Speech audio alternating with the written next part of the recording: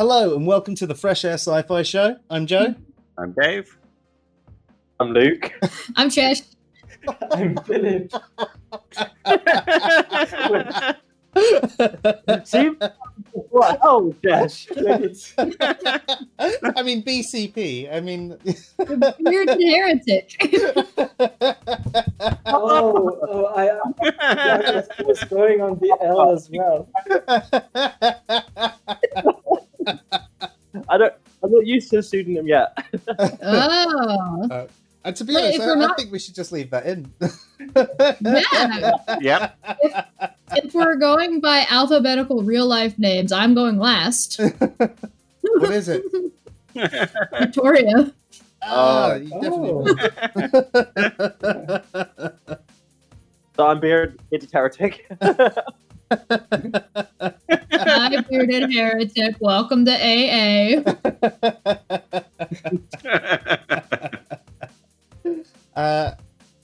And so This is Atheists Anonymous. Recently, we had a conversation on the end of month free for all about free will and determinism, and it's inspired conversations in our Facebook group and on our Discord, and we figured we'd facilitate a conversation where I'm not quite as drunk. Blasphemy. And just go through a few of the basics of free will and different definitions of free will and our opinions on all of them. So I suppose the first thing we really need to cover off is different types or definitions of free will. So we'll go through each one and give our opinion on it. So one of the main free will you hear people discussing is known as libertarian free will or non-causal free will. And generally, I mean, how do we describe that one? To read out a little quote on it, actually. Proponents of non-causal accounts generally hold that each intentional action is or begins with a basic mental action. A decision or a choice is commonly said to be a basic action. An overt bodily action, such as raising one's arm, is held to be a non-basic complex action that is constituted by a basic mental actions bringing about a certain motion of one's body. The basic action in this case is often called a volition, which is said to be the agent's willing, trying, or endeavouring to move certain part of her body in a certain way. So another point of it is it goes that it's not causally determined, right? There is nothing that's caused them to do this action.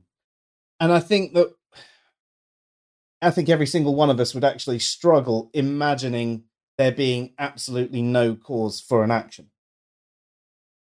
I'm going to open that up to the floor and chime in. Yeah, I would agree until you get to like quantum mechanics. I would agree with Chet. Yeah, so either when you get really, really small or really, really big, but from like already a complex structure. If you're starting from that point, if you already have a complex structure in existence, then yeah, I imagine that you would you'd have a hard time with that. Certainly in terms of humans, yeah, I would agree. Libertarian free will is not possible. Yeah, I would agree as well, I think. Well, actually, no. It's one of those guy with the actual PhD is gonna come in and shit on all of us. Not quite PhD yet, but working on it. Pre-PhD. Yeah, I mean, I think that is the thing, that there is always some causal factor within it. You know, even if it's I'm going to go to the fridge and get some food. Right. Time is an illusion. You already have your PhD for anybody watching this in the future. Well, if I forget to upload it, All that may moments well be the exist case. simultaneously.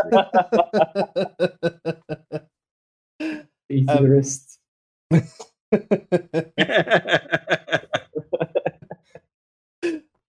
But if we think about it, that there is always some form of causal action.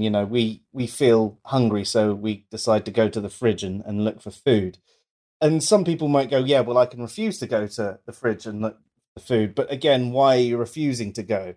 There's always going to be some reasoning there, some cause for you to do or not do the action. And I think that is one of the things with non-causal free will that seem to show it incredibly weak. At least not in its purest form. I know there are some people, Dave, you might be able to jump in on this one, that make amendments to libertarian free will. I think most of us have laid in bed at some point having to pee but not wanting to get out of bed. Yeah. One of the modifications to libertarian free will is just the ability to do otherwise. Yeah. Oh. So if you rewound time, you could go and choose a different course of action. I think that there's actually some situations where it's hard to imagine that you even could. Just because there were other choices doesn't mean if you were to rewind time, you would, because you could only ever make decisions based on the previous things that have been going on and the information that you had at the time. So why would you ever change your mind? I think would be the question. Yeah, actually, that comes on to the next definition of free will that I was going to bring up, which is the freedom to do otherwise. And one of the problems I have with this definition personally is it sounds like it's talking about action more than will. If we're talking about will, to me, will is talking about something from within. We're willing something to happen. There are times when we might actually will something different to happen, but we're caught in a situation because there has been an imposition on our bodies or something like that. So we're still willing something else, but we don't have the freedom to do otherwise in the situation. Well, it's not like humans always behave in the way that's most conducive for whatever they want. Yeah, exactly. So I think that's one of the biggest in issues. that situation, you were saying it doesn't sound like will. What will means is like the desire to bring something about. So choosing a different action is the desire to bring about a different course of action. Exactly. So it's not necessarily being able to do it, though, is it? You could want to be able to play a concerto on the piano. That doesn't mean you're capable of doing so. But then again, you can always choose to take the steps to learn it. But I think you could also modify it just simply to say like the ability to will otherwise or something like that, and you wouldn't have the objection. And I think actually this is the interesting point, because I don't know if we would all agree with you doggy. Oh. Like that's mean.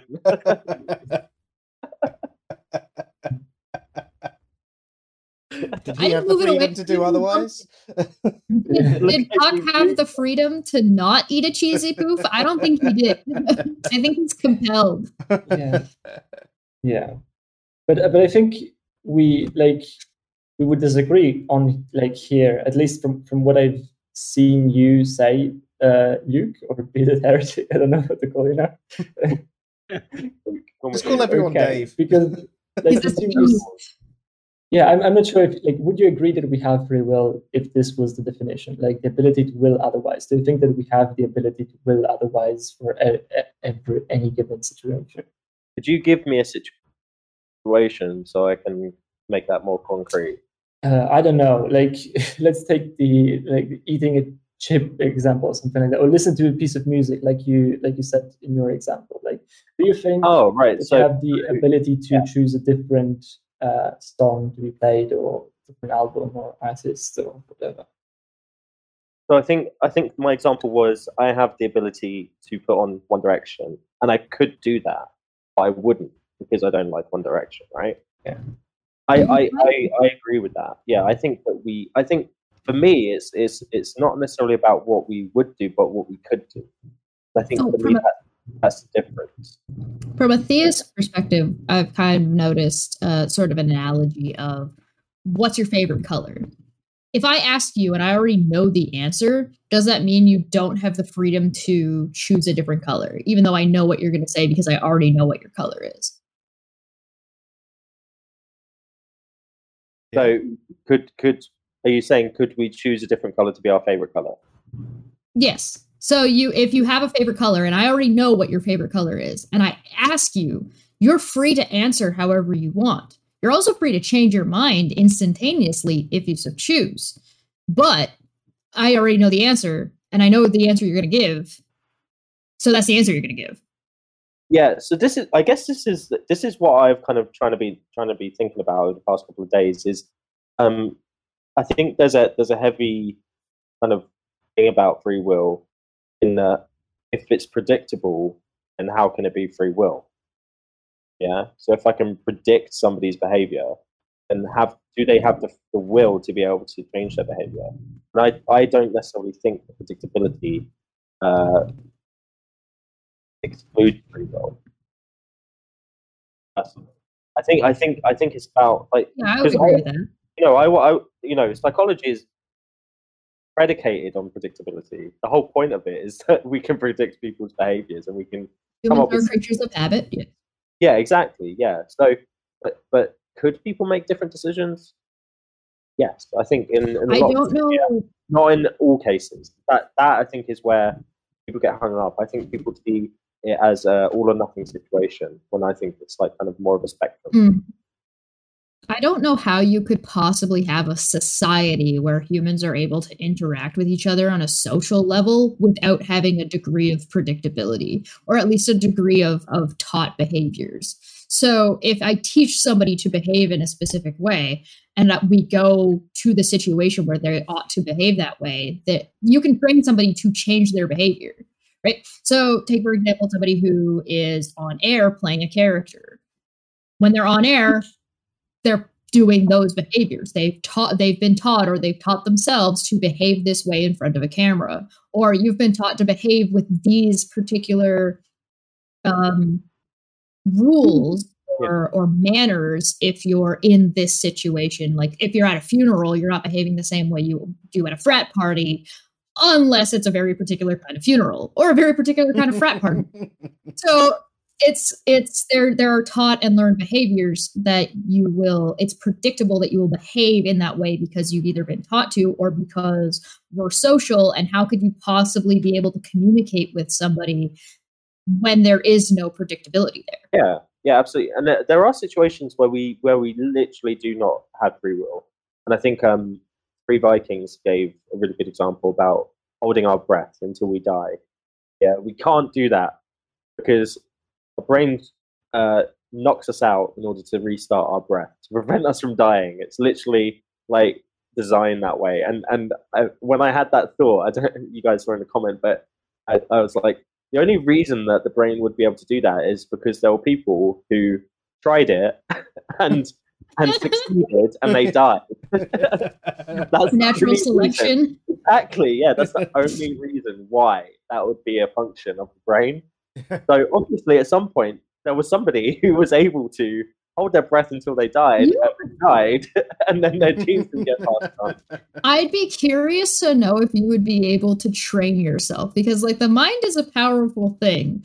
And so the mind can overpower itself. You can think you know something and basically think yourself out of that thing if you really want to. You can trick your brain to do all kinds of things if you have the dedication to just beat it into yourself.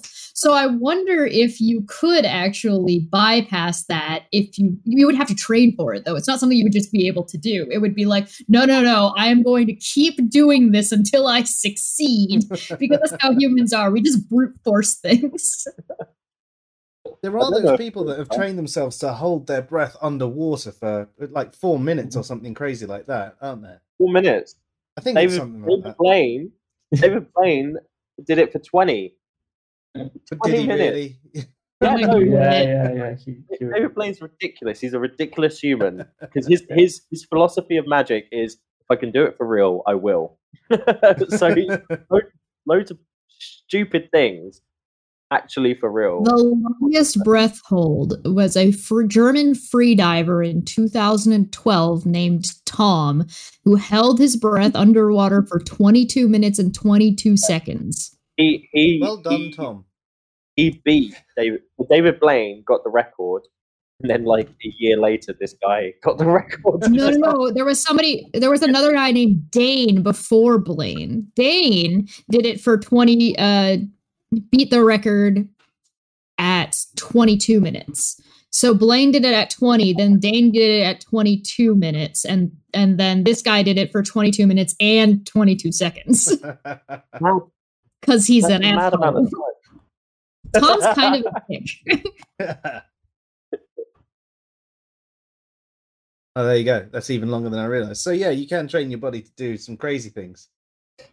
Yeah, the funny thing is that like if someone attempts to train his body to suffocate, basically, he'll never realize it when he succeeds. That's true. Listen, you die for your cause. It's about the principle of the matter. That makes sense. Anyway, like I think it is expected sort of like of me here. Like I think I'm going to defend like strict determinism, or at least like determinism mixed with randomness. But like I would hold the view. I think at least I find it at the moment more likely than none. Like that it's really not a spectrum. Like I guess that you could say that within what I'm going to talk about, you know, there are different stages, but they don't really make at the end of the day a difference, in the sense that I believe that that there is no real free will, right? There is no ability to choose otherwise in any scenario, not even in the ones that you would say that there is the ability to do otherwise, I guess. And like as probably as I argued yesterday, I still think that this is the best way to do so. I think that pretty much every action or want that you have can be explained almost entirely by a combination of sort of like a competing desires thing, right? Where like whatever you're going to end up doing is basically what you want more to do.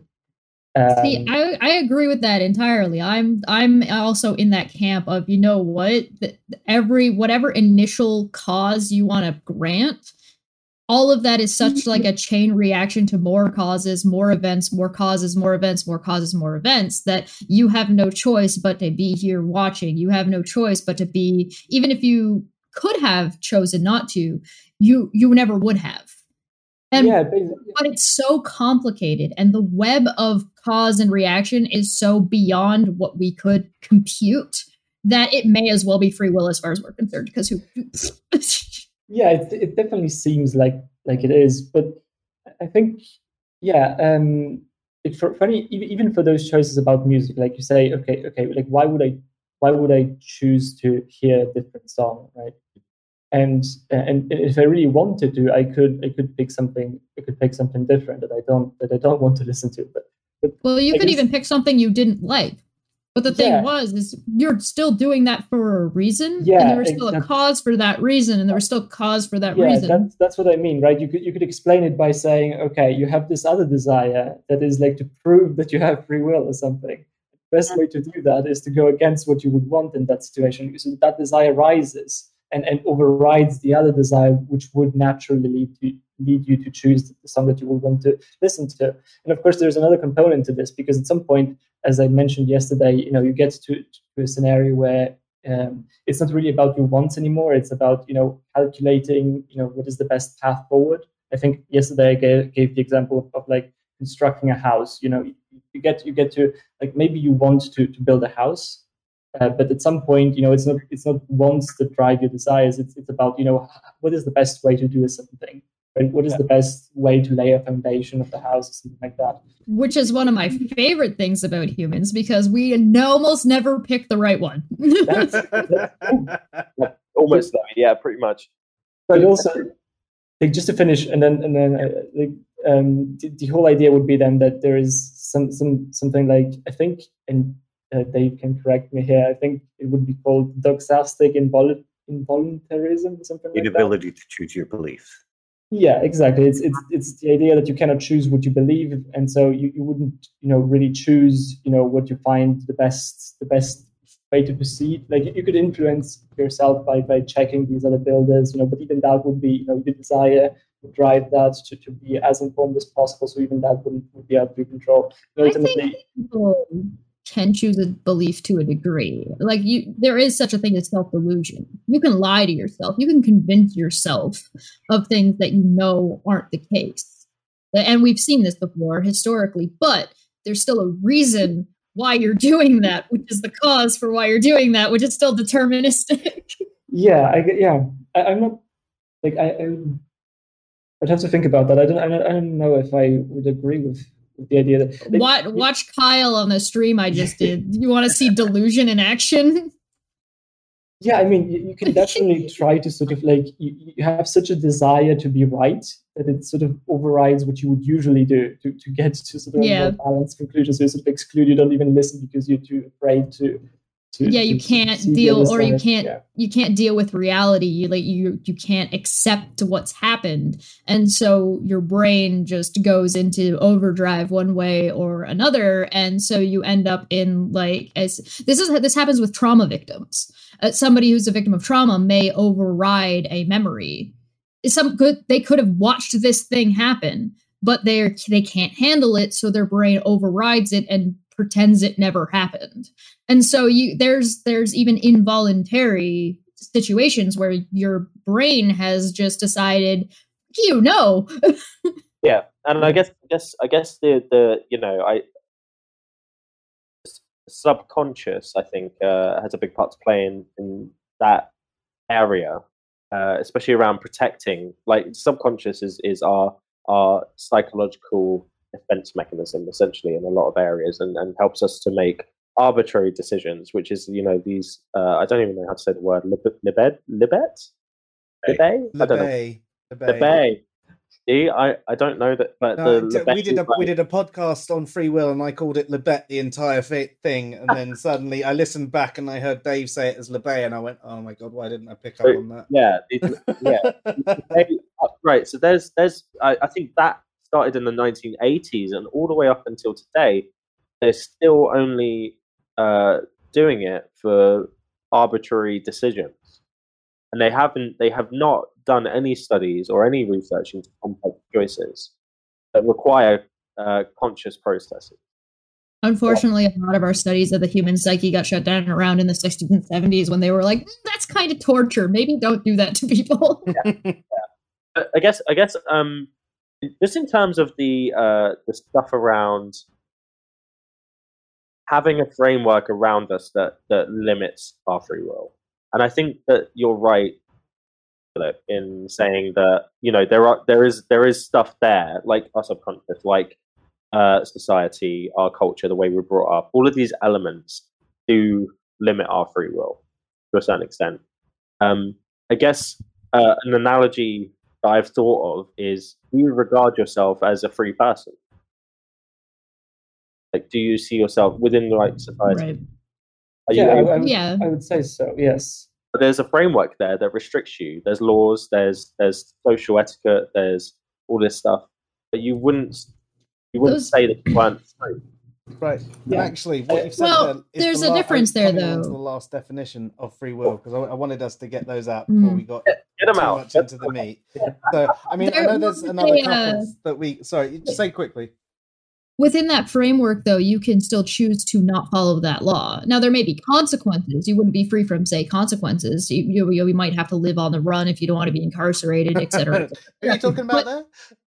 You can still choose to or to not follow those things. So you're not in bondage. You're free, as in you aren't restrained physically, or there's no necessarily mental constraints that are being put on you as, like, say, us in a slave owner situation. But you still have to go to work. right? But you get to choose what job you have. So there's still choices within that framework, and you can still choose not to work at all if you want. We live in a society. So, I mean, that sort of ties into. I mean, there's probably another couple of definitions of free will, but these are sort of the main ones that pop out that explain key differences. And it's the ability to reflect on your mental states, knowledge, and experience, and make a decision, like consciously make a decision. And there are some that would say that, your mental states, knowledge, experience, etc., are all causal factors in your final choice. So your choice actually isn't free. And if you're speaking about comparing it to libertarian free will, I'd say you're definitely right in that regard, because libertarian free will is saying there is no causal factor in that regard. This is just a different take of it. This, to me, is working within the confines of the system that we have. You are a physical being. You're not going to be breaking physics anytime soon. Exactly. So I suppose what we need to cover off is actually how you all see mental states. So I know we say the brain is a physical thing, and I think we'd all agree that the brain is a physical thing. Would you say mental states are wholly physical? Ooh. Yeah, I think they have to be. Well, sorry, cough. I think our experience of mental states isn't entirely physical, because, like, the thoughts we have, the words we hear in our head, they come from physical processes, but we hear them. We have an experience that is separate from the physical. So, in that, trying to think of like that word doesn't exist. So if you think of the word thought and you hear it in your head, that word doesn't exist. It's your brain process firing off. It's an interpretation of sound waves. Yeah. That pose an idea. Yeah. So I think we've had this discussion with Dave and Joe. Like, it's an emergent property, but the experience of our thoughts and our mental states is emergent from the physical processes. You two down the bottom want to weigh in on that as well? The ontological grounding, but the actual mental state is phenomenological. Sure, yeah. Or in simple words. Yeah, because there's a big difference between how you have to experience these states, which is physical, but the states themselves are sort of nebulous in having they don't have a physical state. Yeah. Yeah, I would agree with that. What about you? Yeah, I think I would agree. Like, I think I'm actually not necessarily set on any particular theory of mind yet. I think that hard problem of consciousness and all of that is a bit. I try to wrap my head around it, but in general, I would agree. I think, yes. So if we say that the mental states are not wholly physical, even though they are influenced by physical, and let's just assume that in general, like the universe is deterministic. It's mostly deterministic anyway, because it's a little bit probabilistic, but that doesn't really change anything. So we'll just say it's pretty much all the way deterministic. Yet our mental states are not fully physical. Does that mean that psychological determinism or physical determinism entails psychological determinism? I think that you have to experience life through physical means. You don't have any other choice.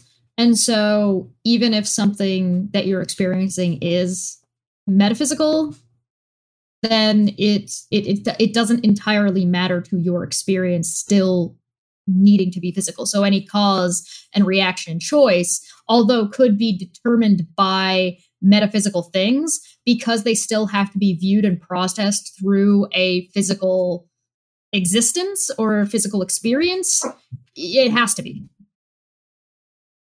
Yeah, I would agree that. Like, I think if you're a physicalist and you think that like the mind emerges from matter, then it's not possible for there to be like you're pretty much committed, I think, to the idea that whatever physical that is happening that is causing you to have this view of mental state that is the determination of it.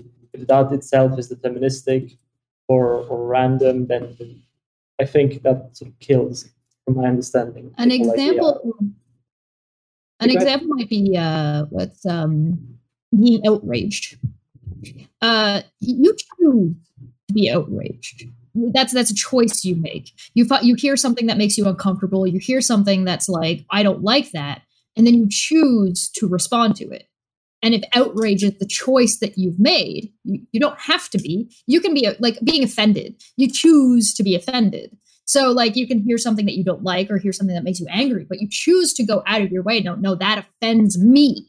That bothers me personally. And you can choose not to be. You could be like, you know what, today I'm not dealing with that. I'm not going to be offended by this today. I'm going to go off and I'm going to handle it this way. But you're still making a choice due to like an outside factor that may or may not be physical. Can I ask a question before I give my view? No. Hey, I don't. Do you have the will to? Do you have the will to? I dare you. Dave or Joe, can you describe compatibilism to me? There's various forms of compatibilism. And one I agree with most. Describe that one. Compatibilism is basically the idea that, well, we live in a deterministic universe. There is some aspect to our brain and our mental states that allows us to make limited choices. But that's my view of it, I guess. I think we do have the ability to make limited, and I use the word limited because I do think there is a limit to it, decisions that are active and I don't know what the word is. Yeah, like we have agency in that situation. Do you think that? Well, we all agreed that human beings are creatures of habit, right? Can you break a habit? Yeah. Well, yeah, of course you can. So you're basically taking something that is second nature to you, or taking something that's sort of like is more of a subconscious choice rather than a conscious choice, and you're making a conscious decision to make a change to what you unconsciously are doing.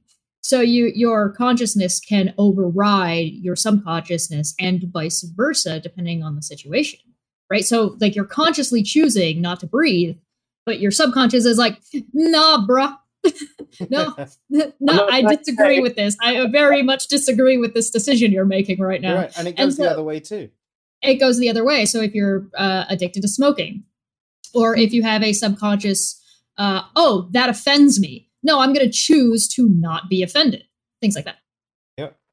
I mean, that's one of the things that the Stroop effect, which is really, really, really simple, shows you that, you know, you have your unconscious mind putting a thought there, and your conscious mind goes, no, that's not the answer, and it overrides it. And you can see this sort of thing, and you can see this happening all the time. You can have all these unconscious desires coming. And I understand the argument from desire in all of these things. You'll have your unconscious desire, and then you'll have a conscious desire that goes, well, no, my conscious desire is bigger than that. And I'd agree. I don't think we can necessarily control our desires, but what we can control is how we act on those desires.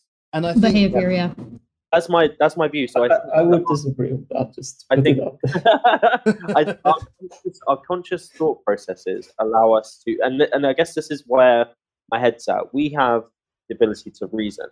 We have the ability to make rational decisions as opposed to ones that would benefit us, like in the short term, for instance. So we can make a choice based on information external to us and information from quite abstract areas. And to me, being able to rationalize and being able to change our thought processes through consciousness demonstrates that we have a level of agency. Oh, you're cutting out there a second, Luke. Yeah, okay. I was just about to ask if it's only me that. You just started cutting out. Are good now? Yeah. Sounded like you went through a tunnel. Yeah. Weird. That's bizarre. A bit better, yes, for me at least. It's better. Oh, that's okay. I don't remember what I was saying. You were saying that you have agency, or the fact that we have agency lends to what? And rational thought. That's what was happening, actually. Chesh, I don't know what it is. There's actually some air coming through from your end, and it was dubbing him out. That's what was happening. What? I was muted. Yeah, when you muted, it suddenly he came back and started talking normally. Oh, apparently it's all my fault. Okay, Yeah. I see how it is. Sorry, you had no choice in the matter, so don't worry, you're not to blame. So I guess, yeah. The thought is that if we have like an impulse or we have a motivation. So, for instance, I really angry at Philip for disagreeing with me, so I want to punch him in the face. And then I rationalized the fact that actually Philip's quite a nice guy. This is only a small thing, really. Punching him in the face isn't really that feasible right now, and it probably wouldn't be good if I did that anyway. To me, that shows that we because we can make informed decisions, we are able to alter our will and alter our outcomes based on information through rationality, and that indicates to me that there's some element of free will there. If that made any sense. Yeah, it makes sense. Like, I think I don't want to make this like I agree. Like, I can observe these things phenomenologically. I can see that in my mind, right? What you're talking about. I can understand, for example, that I might have some impulse, and then I start thinking about it, and then I pick like this thought from there and this other thing, and then like I can sympathize with the experience of it, what I would call the experience of free will, and I see it as well. But I don't think that there is like anything really there that is making you free to choose one of these things, right? I think that even though it is like you experience it, I think that is just it. Basically, you're almost like watching a movie play out where you feel like you're the first person character, and so you see all of these things happening inside of you. But I don't think there is actually any point in there where you would be able to actually do one thing over the other. Like I don't even know how that would be described, because what would be making that decision? In fact, like, this is a question that I wanted to that I had for you, Joe. Like, when you said that you have these base desires, right? You have these base desires, but then you can choose to act upon them.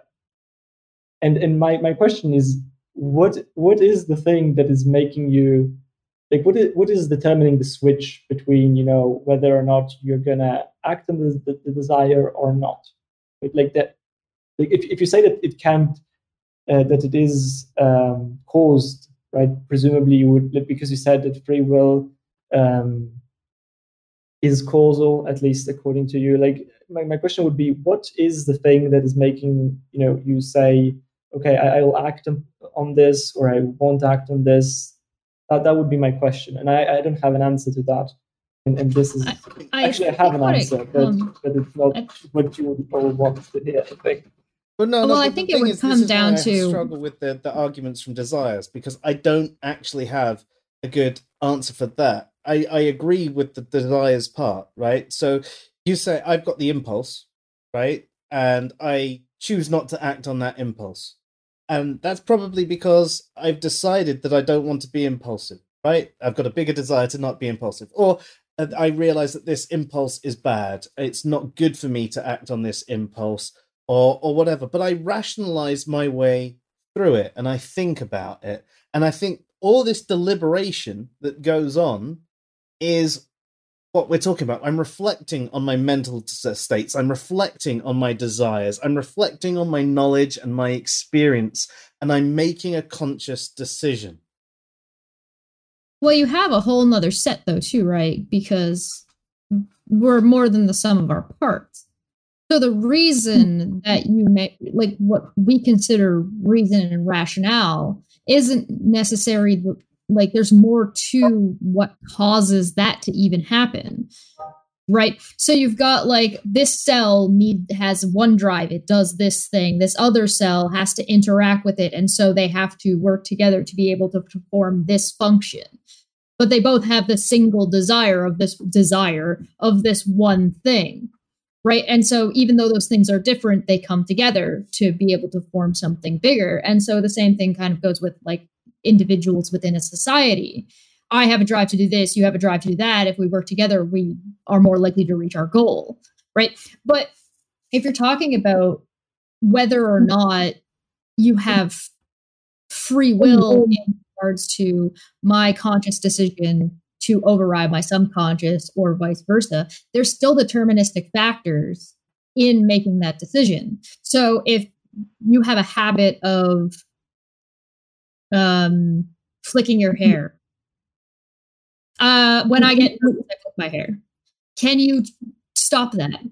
Yeah, if you make a conscious decision to be like, nope, don't do it. You start reaching, nope, you stop yourself. But there's deterministic factors as to why you might be doing that. Maybe it's because I want to be a better liar, and when I lie and get uncomfortable and nervous, I flick my hair. Well, I want to be better at lying, so I want to be good at poker. So I'm going to stop trying to do that. So there's still deterministic factors as to why your conscious might override your subconscious and vice versa. This is why I think it's such an interconnected web, because it's not even just your habits and your way of thinking and your biology wasn't chosen by you. You didn't make that decision. You had no part of that whatsoever. You're stuck with what you got, bruh. You might be able to go out of your way to make changes. You might be able to go out of your way to learn and practice to be better at something or worse than something, but you're still stuck with your base stats. Those are just what they are. Yeah. Sorry? I guess with, like, the way that I have looked at this over the past, like, week or so is I think a lot of the discussion is about past decisions and about things we can't change, and that gives the kind of presentation that things will always happen no matter what, because things have always happened no matter what. Yeah, I guess my view is, and this is a question: do you guys think that people could have the ability to change their futures, essentially? Or do you think that those futures are just going to play out exactly how things roll? Because my view is that there is a large part of it is, that there's things that happen to people in their lives that do make it so that, like the socioeconomic status that they're born into and stuff like that, that will influence their lives going forwards. I do also think that people can make active choices in their lives that will change their futures at some point. And I guess that is part of the premise of something like Stoicism. And you can control what you can control, and you can't control what you can't control, and therefore you need to balance that and to kind of focus on the stuff you can control and not worry so much about stuff you can't control. I think that I don't know if me and Phil are on the same page. We might be. I think we might be. And it's that you can predict what somebody's life is going to be like based on how they're currently behaving and how they have behaved. If they decide to make a change to their behavior, then that outcome will change still predictably to whatever change that is, even if it seems to be something random to us. It's not really random because it's just something we couldn't account for because we don't have that information. But whatever caused that person to decide to change their behavior was something that was already going to happen anyway. So basically the future is set, but it's so complicated, there's no way for us to predict what it's going to be anyway. Do you not think that people can make the decision to change? Yeah, well, the factors that are going to cause that person to make a change are already in motion, are already set, and it's already going to happen. Yeah, so that I think I share most like I think I share largely the same view in the sense that like even like either it's ever like in my mind at least either everything is determined, right? And so that would be sort of a fatalist view, like you're gonna end up in this situation no matter what, right? It's complicated, you don't understand how you're gonna end up there, but basically the future is set. But I think you can also sort of be more agnostic on the issue and say that okay, if there is true randomness, that would be randomness. It's not just a placeholder for things that we don't understand, but actually like true randomness, whatever that might mean. Then you can also say, okay, it might not be determined in the sense that you can there is a specific place that you're going to end up in that is already determined, but it could be that there are a number of places that you could end up in. But I don't think that even if you have randomness, you're not in control of those things. So at the end of the day, I don't think, like, to answer your question, I think, and this might actually we might actually need to get into some other thing, because when we talk about compatibilism, I think there is also this view that where a compatibilist might redefine free will in a sense and say that something is a pre-action if you're not sort of limited by anything other than your experience of the will. And if in that sense, I would say, okay, then free will exists, because I don't think, I think there is a meaningful distinction between, or actually there is a distinction, I should say, between, when you do something because you want to, or because like there is some other thing from the outside that is like, I don't know, a gun to your head or something, where your will is, even though it's still your will, as Chesh said before, like you still could choose to just be shot in the head, I guess, but there's like the severe external thing that is imposing on your will. So in that sense, if we define free will in that sense, I would say, that there is free will. But I don't think that ultimately, if we take like the other definitions of free will, the ability to do otherwise, I don't think that is the case. I think I'm starting to come to the conclusion that free will is how we describe an experience and isn't actually a thing. Yeah. And so if we take it as in it feels like we're making decisions and we can decide about our futures. We can choose to make changes about how our lives are going to end up, because we can see more than one pathway of what we could do in our lives that would make those changes. I think the factors that determine which decision you make are determined. Those exist. Those variables are already set in place. It's the butterfly effect. But the experience of going through life without that information, because we just don't have it. I could if I had enough information, I could plot out somebody's life exactly, even when, they interacted with this person and that one interaction they have is actually going to change their course. If I have the information knowing that they're going to interact with that person, then I can predict that. But because we go through life without that information and without enough knowledge to be that predictable, or to be able to make to make that prediction in the future, except for certain things, it's free will describes the experience of going through a life without that knowledge. Yeah. On this subject, you brought up though, Luke, about the rewind time. I would agree that I don't think that going back in time, you'd be able to necessarily choose any differently, because you'd rewind your knowledge as well. I mean, if you put me back with my current knowledge, I might choose something different. But if you rewound it exactly, wouldn't. But Dave, you actually said something on our free will episode that I found interesting, is the fact that you actually thought that if we did rewind time, there might be a chance that you would choose something different. Okay, that's because, and Luke can correct me if I'm wrong here, but sometimes when we recall stuff, it's linked to other stuff in our brain, and our memory might be affected slightly differently depending on what we recall. So those social schema that are recalled, there's that element of randomness to it, and it's possible that we may choose something that we wouldn't have chosen otherwise.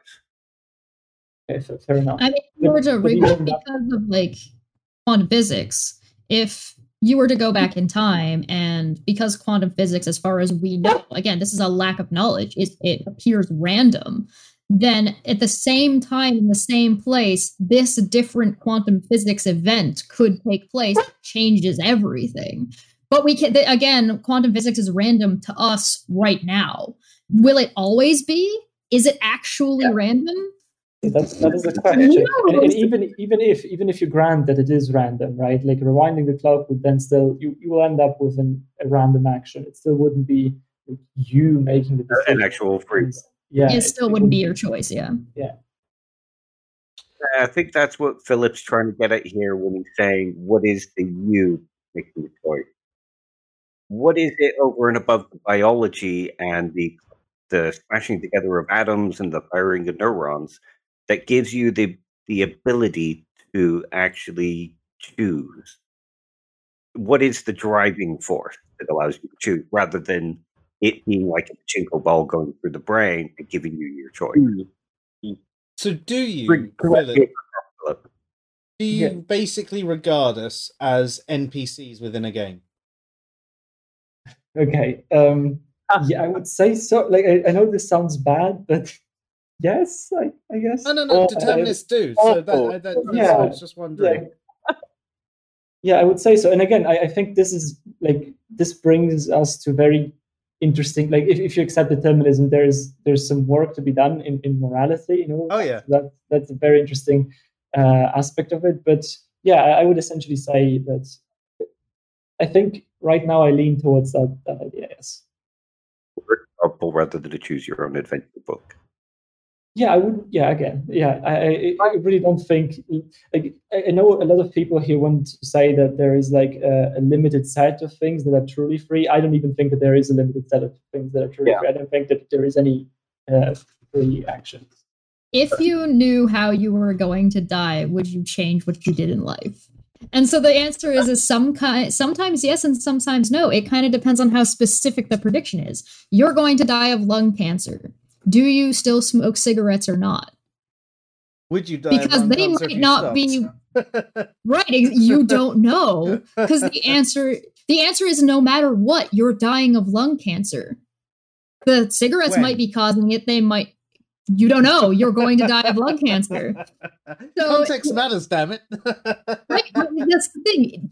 Sometimes knowing how you die changes nothing about how you behave in life, because what are you going to do about it? You fall down some stairs.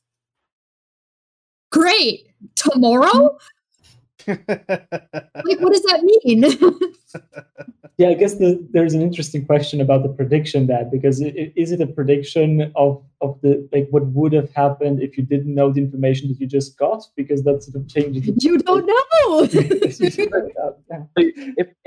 If we let's go back to the LeBay experiments, because I think there's a lot of misunderstanding within the discussion around free will from that. They weren't 100%. They were not 100% at all. So, and if you thought, if people think that there's this underlying driving force pushing up, you would expect that. You would expect 100% prediction rate, but it was more like 60%. It was significant. It was pretty high effect size, but it wasn't 100. And I guess for me, that says that there are people who are just making conscious decisions in that moment, and that's an arbitrary choice. Is the experiment the one where they attempted to predict what people would choose like before? Just it's pushing a button with the left or right. Yeah, and saying when they felt the actual choice to do it. Oh, yeah. I am aware of that. Yeah, I guess like I don't like to talk about that one, because I don't really like. I know there's a lot of controversy surrounding it as well. So I'm not. That's why I prefer sort of to stay in the competing wills domain, because that also applies even if you're not a physicalist, right? That would also carry over in a sense. But like, I still don't understand like how this would work. Even if you grant that the experiment is not perfect or whatever. If you're a physicalist in the sense about the mind, right? And every mental state that you have is ultimately, grounded in physical matter. You can construct very complex sort of I guess, neural networks and chains of causality within neurons and stuff like that can, give rise to a lot of complex possible interactions. Like just look at computers and stuff like that. But ultimately, it's still about how these little things interact, which I guess are either determined or random. And I don't see how, as a physicalist, you could get out of that. Is it just determined or random? Yeah, I guess that's the question, because then I would sort of need to understand what that other thing might be, and it seems to me that it gets into the territory of some sort of dualism almost, right? Because then you have sort of this soul aspect of it a bit, at least. But there's something else. Yeah, so I think this goes back to a question that Dave asked me earlier about the whether the mental state can impact the physical state. And I gave kind of an answer about, well, that's how CBT works. So cognitive behavioral therapy is based on thoughts, feelings, emotions, physical feelings, emotions, and behavior. Yeah, and it works on cognition, which is your thought processes, and your behavior, and you can change your thought processes through cognitive restructuring, which actually changes the pathways that you're using in the brain, and it's a concerted effort. And you've basically trained yourself to by doing something metaphysical, you change a physical aspect in your brain to build neural pathways, so that way those are the pathways your brain uses instead of the ones you were using before, which were causing you problems. Yeah, and brain plasticity works in a similar way. So you train your brain or you practice a certain skill for a prolonged period of time, and then your brain reforms its neural connections in order to accommodate that, to make that easier.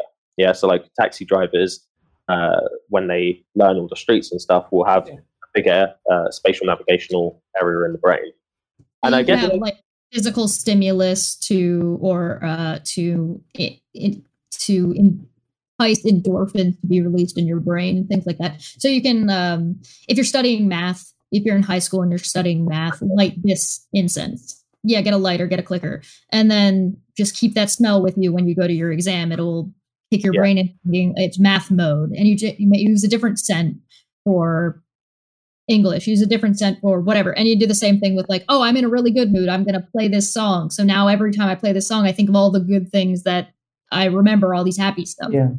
But I guess, sorry, go ahead. So I guess I agree there is a foundation of like genetics or kind of like we're genetically predisposed in certain areas, so there's a foundation that leads those decisions. Stuck with your base stats. Yeah, exactly. But you can alter your base stats. We can transcend those. So we're animals. But we every day we're challenging our instincts. And you can practice challenging your instincts. People that go on diets, or people that go on bad diets, where they reduce the amount they're eating. I don't know what you're talking about. They're challenging their behavior. And I guess the kind of, as an analogy, I gave Dave to think about, and I'd be interested to see whether he's had to think about it. He might not have. Is if we developed an AI that had a specific programming, and it decided that, so it was obviously complex enough to be able to kind of rationalize for itself, and it decided that it wanted to change its behavior in a certain way, and it started to rewrite its own programming. Would we consider that an element of free will? So can I just, do you want to respond directly, Dave? Oh, you go ahead.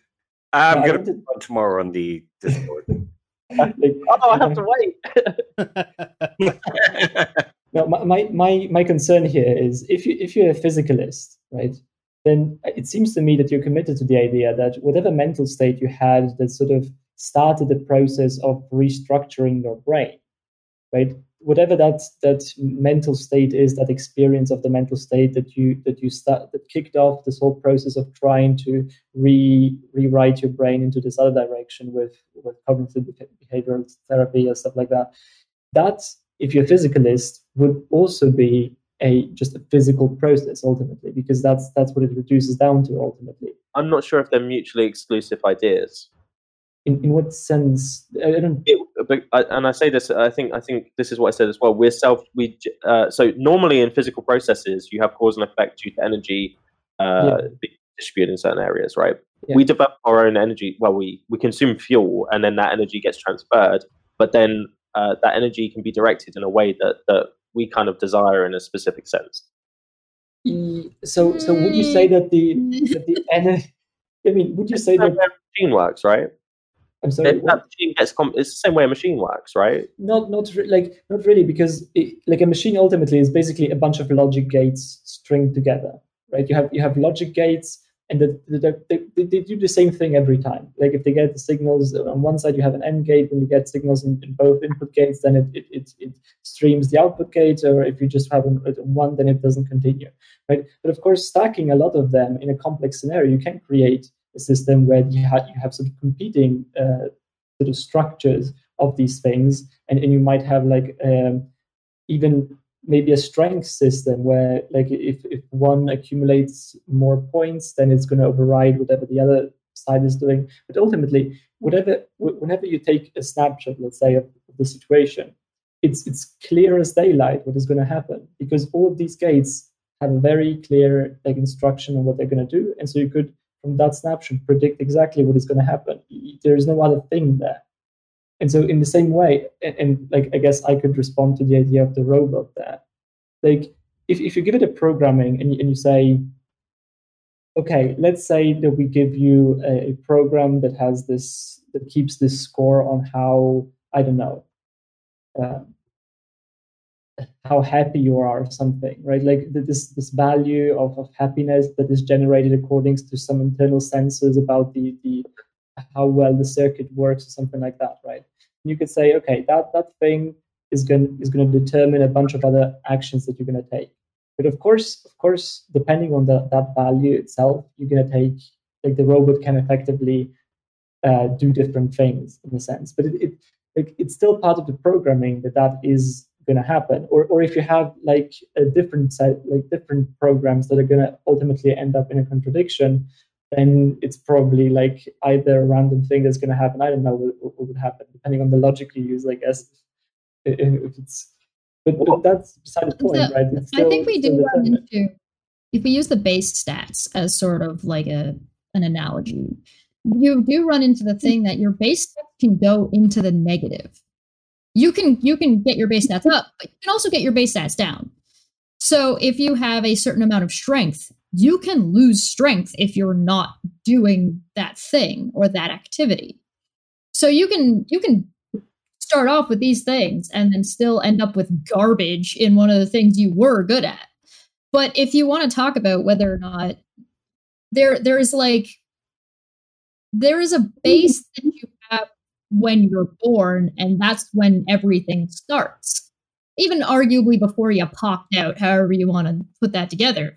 But you get to start off in this area, and you don't really get to change what you've started with, but you can pick and choose at a certain point. You don't even get to pick and choose right away. You're a baby. You don't get any options at all. A lot of people don't even get to start really making any decisions for themselves until they're like 16 to 18. And even then, sometimes people aren't making decisions for themselves for their whole lives. There are some people that just rely on other people entirely to make all of their decisions or do everything for them, essentially. But you've also got people go through life not making cognitive decisions about what they do or do not believe, and not thinking rationally through what they do and do not believe, or why they do and do not do a certain action, right?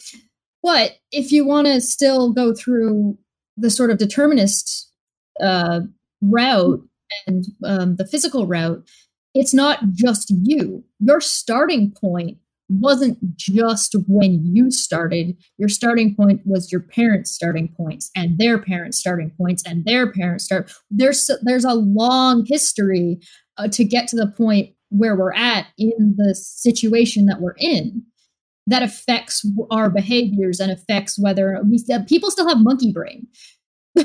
There are people that go around that you wake up in the middle of the night and all you want to do is drink a glass of water, and it's just like, thank you, fish brain.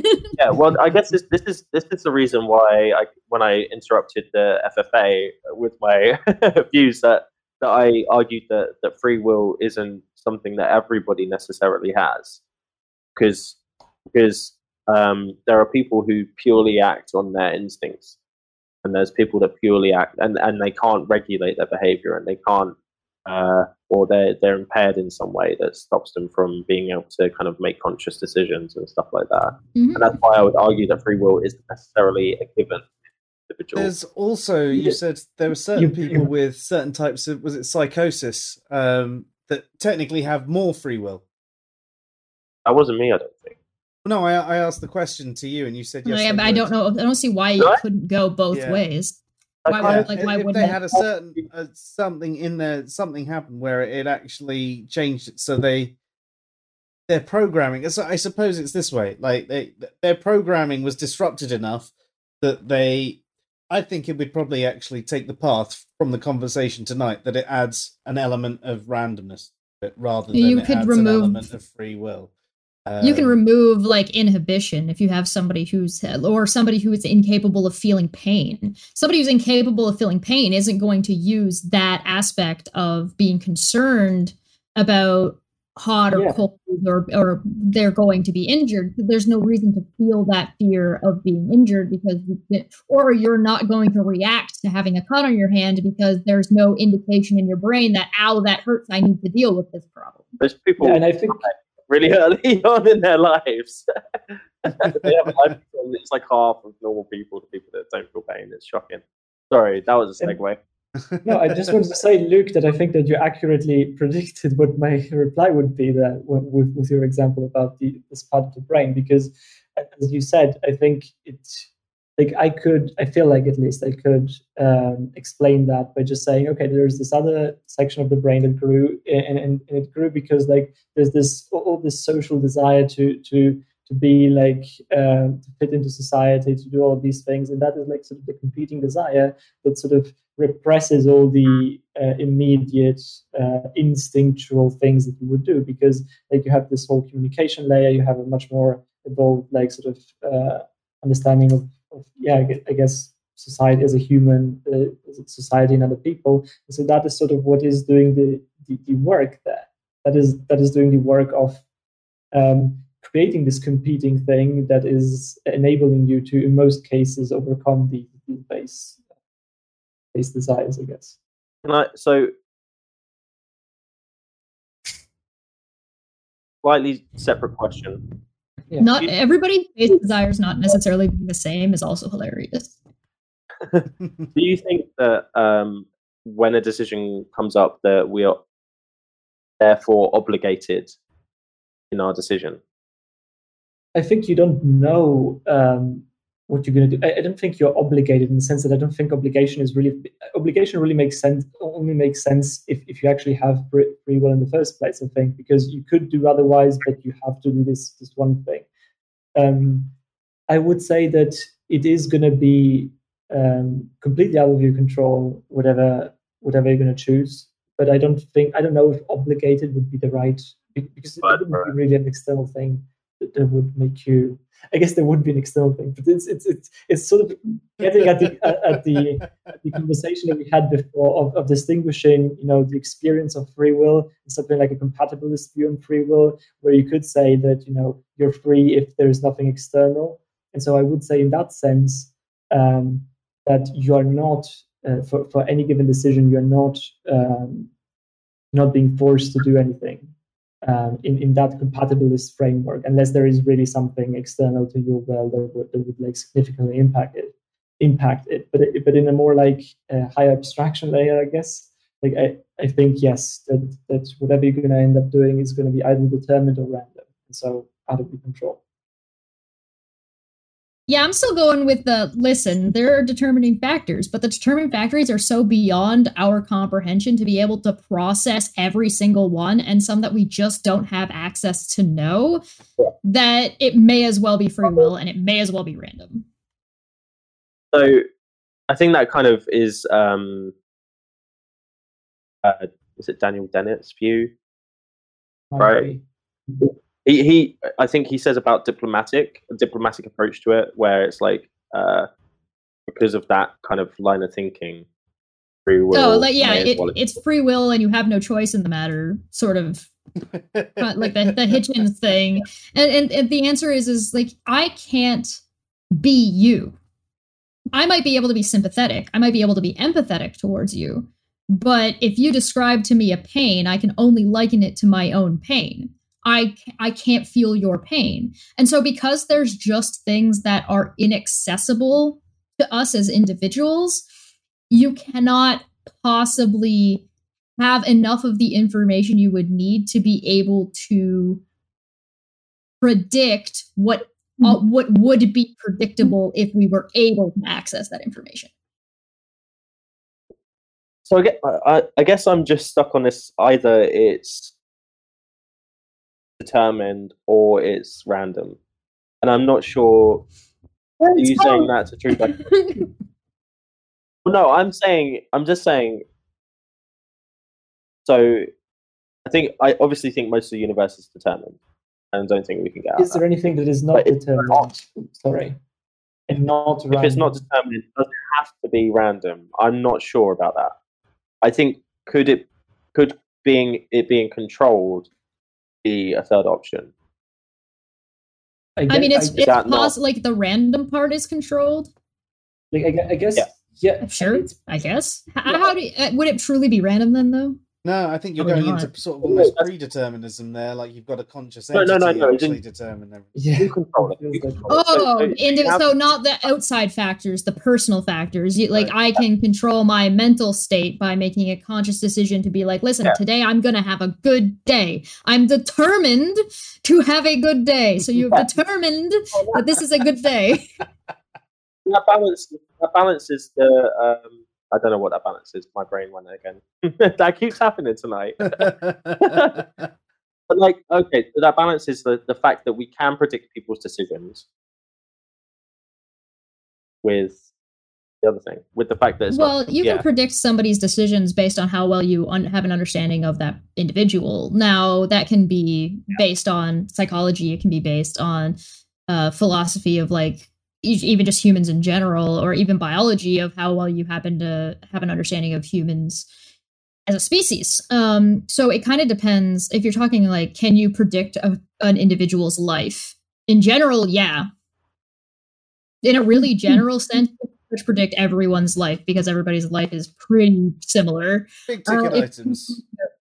If you're going to talk about whether or not they're estranged from their family, if you have enough information about their family and them as an individual, if you know whether or not they're the black sheep, if they have a very religious family and they end up being not terribly religious, if you know that information, then this is like a really interesting aspect to psychology, because psychology is the science of behavior in the mind of individuals. Yeah. But we use general statistics and a group of people to analyze that, right? So we can say 60% of people do X, therefore we can predict that more people will do X, right? Right. Psychology is, in its current form, is pretty bad at predicting individuals' behavior. Yeah, there's just not enough.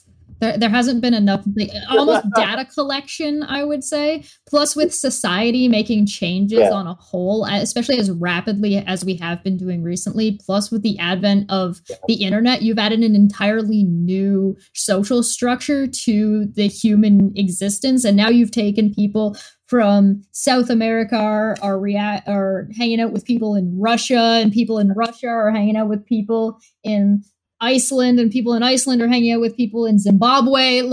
There's such Canada, Italy, England, Wales. Yeah. It changes everything. So not only has psychology kind of had to struggle in that it fell behind due to various litigation, but also in access to how to study it. like lacking in the technological field of like what tools we utilize to even study this, but also the just drastic changes to social structure and as well as economics and business, which changes an individual's outlook. If you really want a good way to sort of see where like society's brain is at, look at movies. Look at TV series. Yeah. Once upon a time, we had the Jetsons, and people were looking forward to what the future was going to be like. Then now we're dealing with Fallout, and everything's going to be garbage, and everything's going to be a dystopia. Oh, and you know the link there is economic collapse. Every time there's an economic collapse, there is more apocalyptic movies that come out. Yep, because like that, it's such a factor in how because it imitates and perceives. Yeah. Reality and vice versa. So if you like horror always reflects the fears of the society that's created in.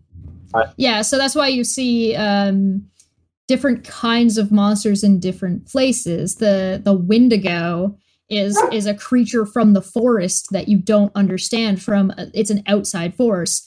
Aliens versus zombies, an outside force punishing humanity for the sins, doing the same thing to us that we've done to everything else. And then zombies are the society's fear of just becoming drones to themselves, right?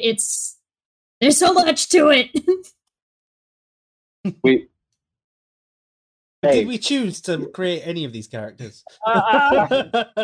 You haven't been talking much. Yes, but also no. Wise man, please.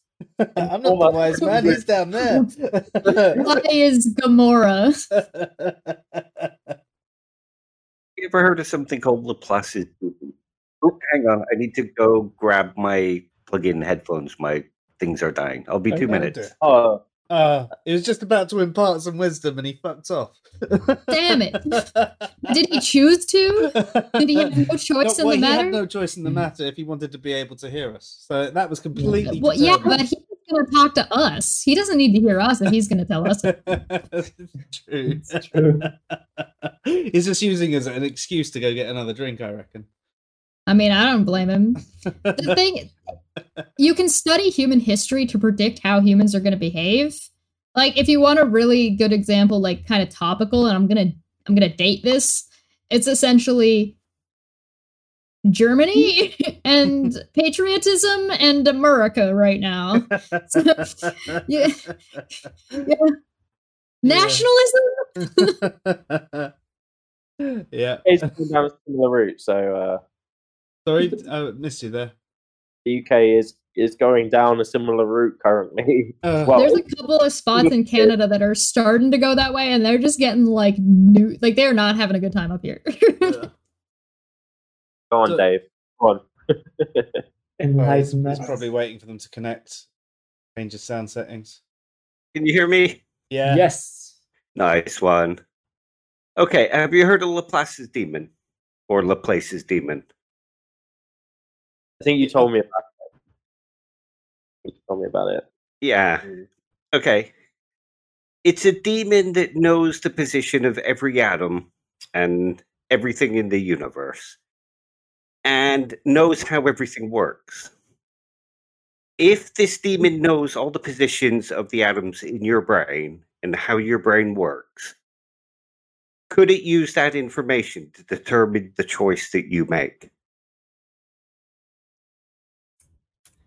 That is the question, isn't it? Wait, what? I wasn't listening. Well, I'll just go then.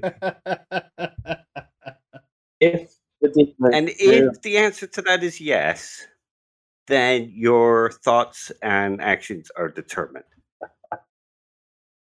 I think your thoughts and actions are determined. I just think that there's so many factors that you would never know that was the case. Yeah, sure. I can yeah, that. But that would still be determined. I'm going to R&R and yes, say, give me exactly, yes. I need evidence this demon exists. I'm right here. Okay. So you're just talking about the physical properties of the brain there, Dave, with that demon. Are you saying the physical properties of the brain Think of something like Mary's room. But instead of Mary going out and learning what it feels like to see red, imagine she just uses those things to determine that somebody is going to see the color red. Are we going to get into whether or not the color red is real or not? No. She can't predict what it's going to feel like for that person to see red, but she can determine that the light's hitting the eyes and the cornea. That makes sense because red can... Like that in one sentence, Dave. I hate you so much. Well, red can... okay, so I do art. And you can use different colors to elicit different emotions in people. And you can use the same color to elicit different emotions depending on what the context is around that color and what it's being used for. If I present a rose to you and that rose is white and I've splashed red onto that rose, it's going to be different than if I present to you a picture of a rose and the rose is just red. You will feel differently about that color red because of the context around it and what it seems to represent to you. Blood splatter. Yeah. Yeah. So, but for the context, I think we should just briefly mention Mary's room, just if people aren't aware of that thought experiment. Are all of you aware of the Mary's room? No? Okay. I don't know nothing about nothing. Right, well, hello, Socrates. Dave, do you want to explain that one? Okay. Mary's room is a thought experiment by Frank Jackson. And it's the idea that you have this scientist named Mary who's lived in a black and white room her whole life, and she has only ever seen black and white things. Eventually, she learns everything that there is to know about the physical facts of sight, sound, everything like that. Now, when Mary leaves the room, she encounters color for the first time. Does she learn something new about how the world is? Yes. Yeah. So knowing all the physical facts of how something works doesn't necessarily tell us what an experience is. Oh, correct. Well, humans are not fully logical beings. There are people who try and do this. They will deny that human beings are emotional. And they'll say, listen, no, you ought to make every decision that you ever make off of the reasoning as to why you're making that decision. But in that reasoning, they remove or discount the emotional aspect. Like it or not, we are emotional. We have emotions. We have responses to things. And those are part of your rational existence. If you want to rationalize and justify something, you need to take your feelings into account. Because if you don't, you're going to have a really bad time. And does anybody really want to have a bad time? And for what reason are you going to have a bad time? None. You're making yourself have a bad time for no reason at all. And you're not very rational now, are you? Yeah. And the thing about that as well is that's a good example here to do with Mary's room, in that you get a lot of atheists who will say, well, sadness is just a chemical reaction. Your emotions are just chemical reactions.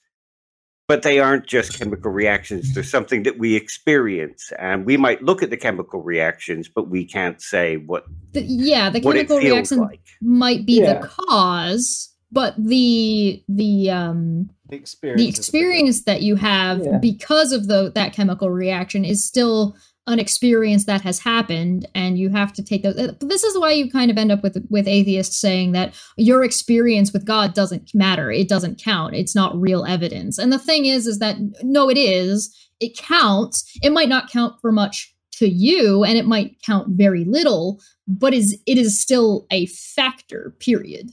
Yeah. Right. So if we think of Laplace's demon is something like that, he couldn't predict what the experience might feel like. But if the demon is smart enough and knows enough, he can know what is going to come or what decision you might make based on the positions of atoms in your brain. That is the question. That's for Joe. Yeah. That's the question that is really important to ask when discovering whether we have free will. Communism's true then, right? Every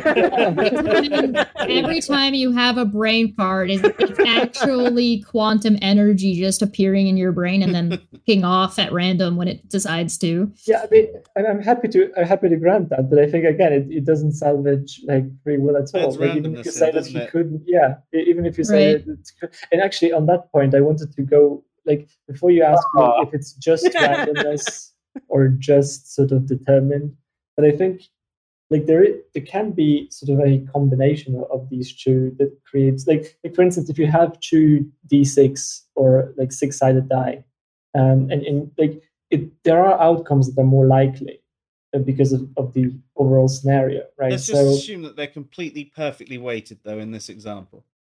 Yeah, it's still right. If you have two of them, like sixes, sevens, and eights, 7 is the most likely outcome, followed by 6 and 8, and so on, and then it goes up gradually. You know that if you play games, that.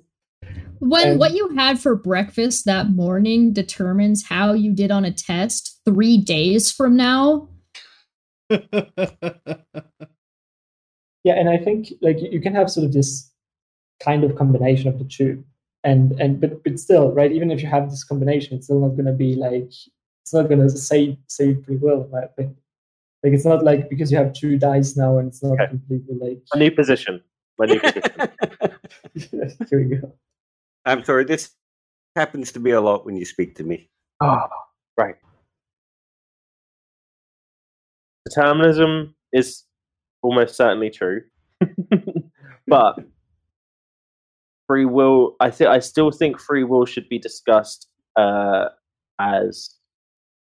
I don't think it's useful to completely rule out free will as a way of driving people to make decisions. Essentially, Yeah, because there is psychological studies that show that people that hold deterministic views quite solidly in their mind make poorer decisions for their life outcomes because they think they have no control, so they don't therefore take responsibility and don't take control of their behavior. I think there's a difference. Yeah, I think there needs to be a difference between free will and self-control.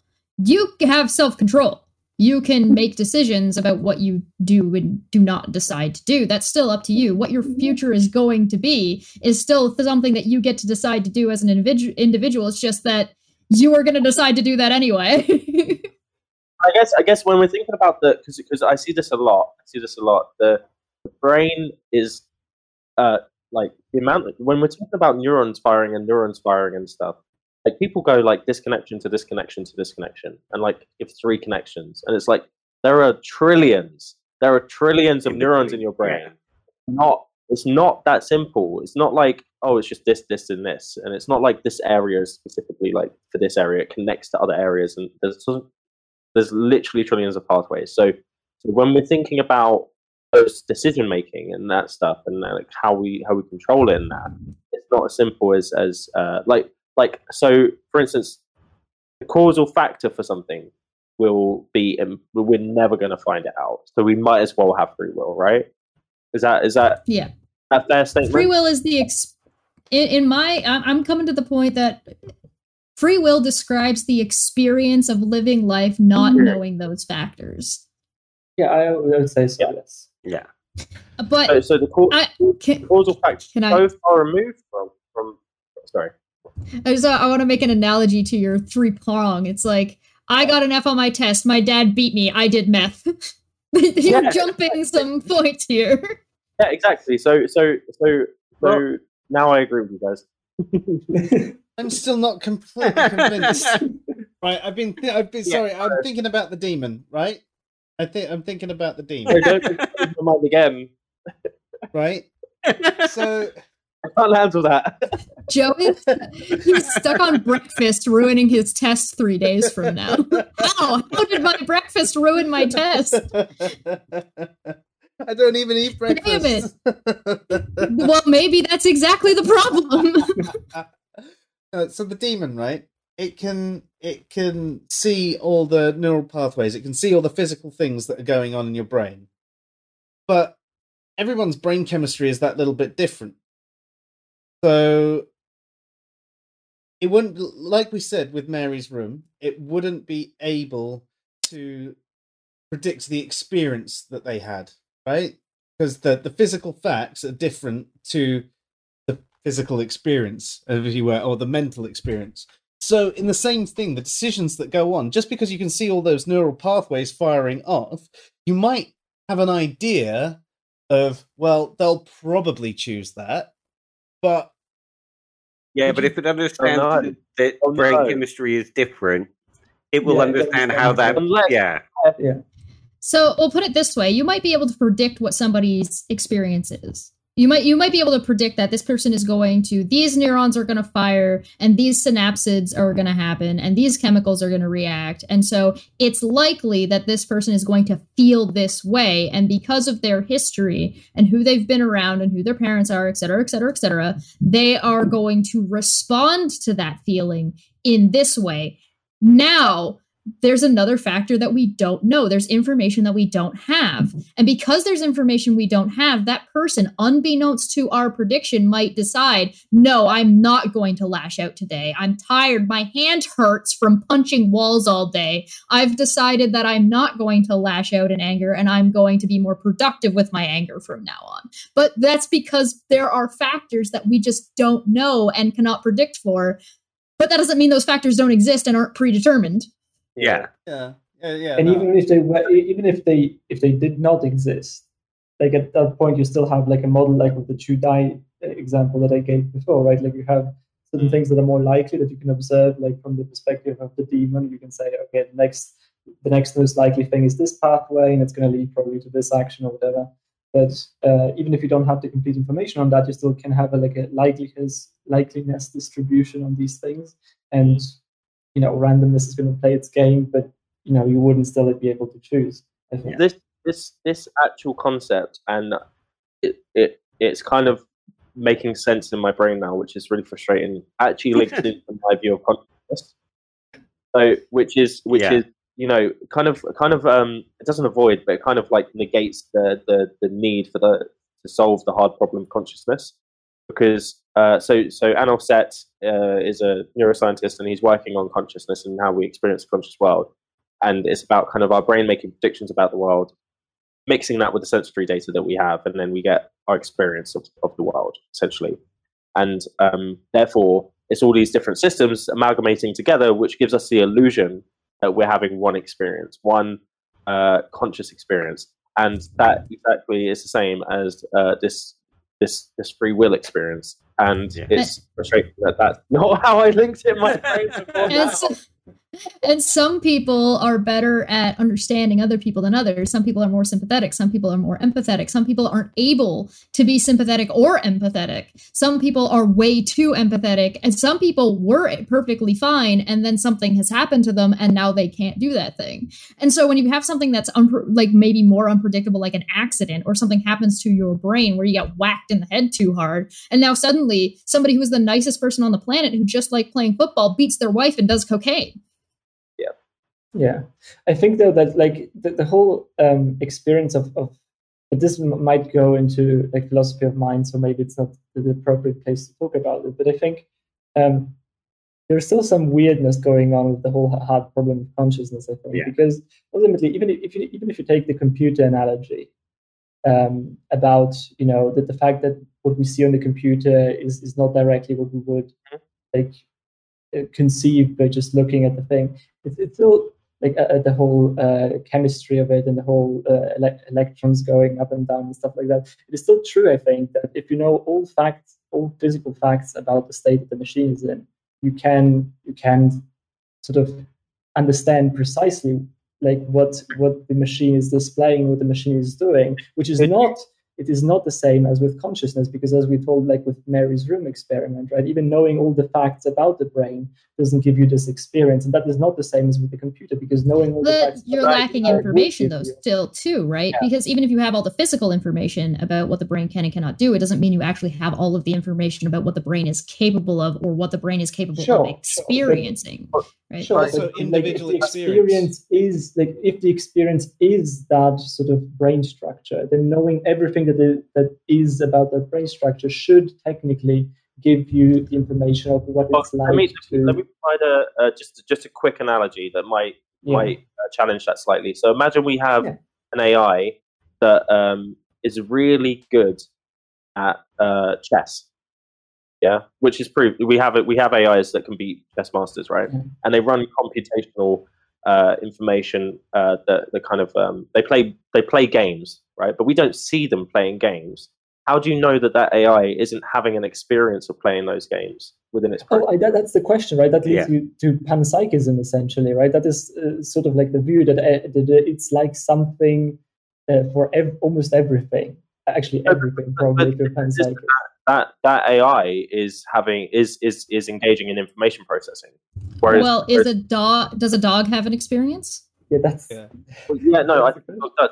So, but like panpsychism, from what I am aware of it, is that there's an underlying consciousness to like the atomic world that then gets like filtered through brain structure through like I don't know how to put it.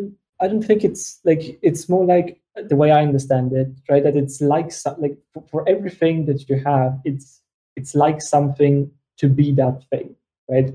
So you have there is an experience, there is a first-person view of everything, even though that might not look like information processing. Like it might be something completely static, something that doesn't have any choice, any free will whatsoever. It's not saying that like atoms is the same. The atoms having a brain or something. It's merely saying that it's something like.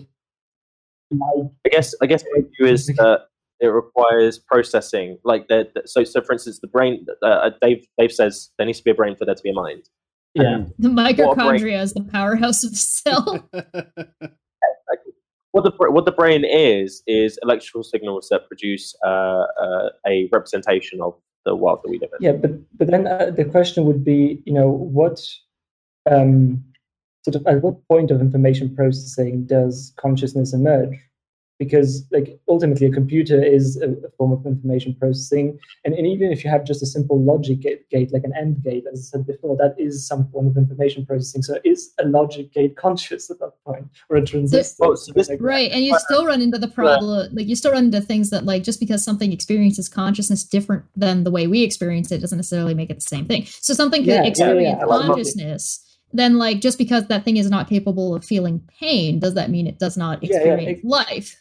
And the answer is, well, maybe it does. And so, like, what factors are relevant that a machine would need to verify or count as conscious, that we would consider it to be conscious? Does it need to have memory? Does it need to have the ability to create? Does it need to have the ability to make decisions? Does it need to be able to reflect on itself? Parrots can look in a mirror and recognize themselves. One of the larger breakthroughs was a gray parrot who looked at itself in the mirror and asked what color it was. It was gray, which was really funny, but it had that sense of self. What color am I? I think I don't mean to rain on your parade, but the grey parrot studies are massively flawed. Of course they are. It's a parrot. Yeah, no, but like so if like ravens and magpies and crows, their studies, it feels like grey parrots because they imitate speech that people anthropomorphize them and think that it said what color are you, and it's like it suddenly understands language. There was a study that said that there was a grey parrot that understood the language of a 4-year-old, and it could say like 200 words and not create grammar or anything like that. And I was like, 4-year-old have good speech. Like, what are you talking about? Yeah, it was about the whether or not the parrot recognized itself in a mirror, and also then asked about itself. That was supposed to be the big deal. One of the fun things you can do with a dog is you can say words into buttons, and they press the button and it says that word, and they can associate those words. So you could have like the dog. You could tell the dog you love the dog, and the dog will recognize its name, and it will press the button for its name, and then will say love and then you. Or you could the dog will recognize name of dog, go outside. Name of dog, go pool. Name of dog, treat. So you can kind of have a dog trained in a way that it recognizes these concepts. It recognizes these experiences of being in the backyard, and it recognizes the word backyard and associates that with the experience of where they're going to go, and has that that spatial awareness of where that place is in its memory. And so is it any more or less conscious if it's able to communicate in words that humans understand, or did it love you the whole time and just had its own way of communicating? I think there's layers to consciousness, and I think that it's about kind of it gets to a point where it's about abstract concepts. Like dogs are really bad for what's it called, matter. Conservation of like matter and understanding, like for instance, if you leave the house that you're going to return, like that's one of the their concept of time, and like if you're gone, you're gone forever. That's why they're so excited when you come back. You were gone forever, they counted, and they thought you were never coming back unless you're on a very strict schedule. so I guess with the thing with Anil Sets, and I recommend watching his, I don't know, Dave, if you've watched it yet, I sent it to you, but with his like kind of view of it is that the hard problem of consciousness is overcomplicating the systems, and that like because consciousness is essentially an illusion that the brain brings together, that it's not that we don't need to ask that question, but it's just that's not necessarily the question we should be asking. We just think we're better than everybody else. Look, watch. Hey, Puck, you want to go outside? Girls! Oh, do you want to go outside? Do you want to go outside? No, that's cheesies. Outside? Why do you have cheesies on your head? It's late though, and I live in London. I mean, here's something that might help Luke, and you'll appreciate this one.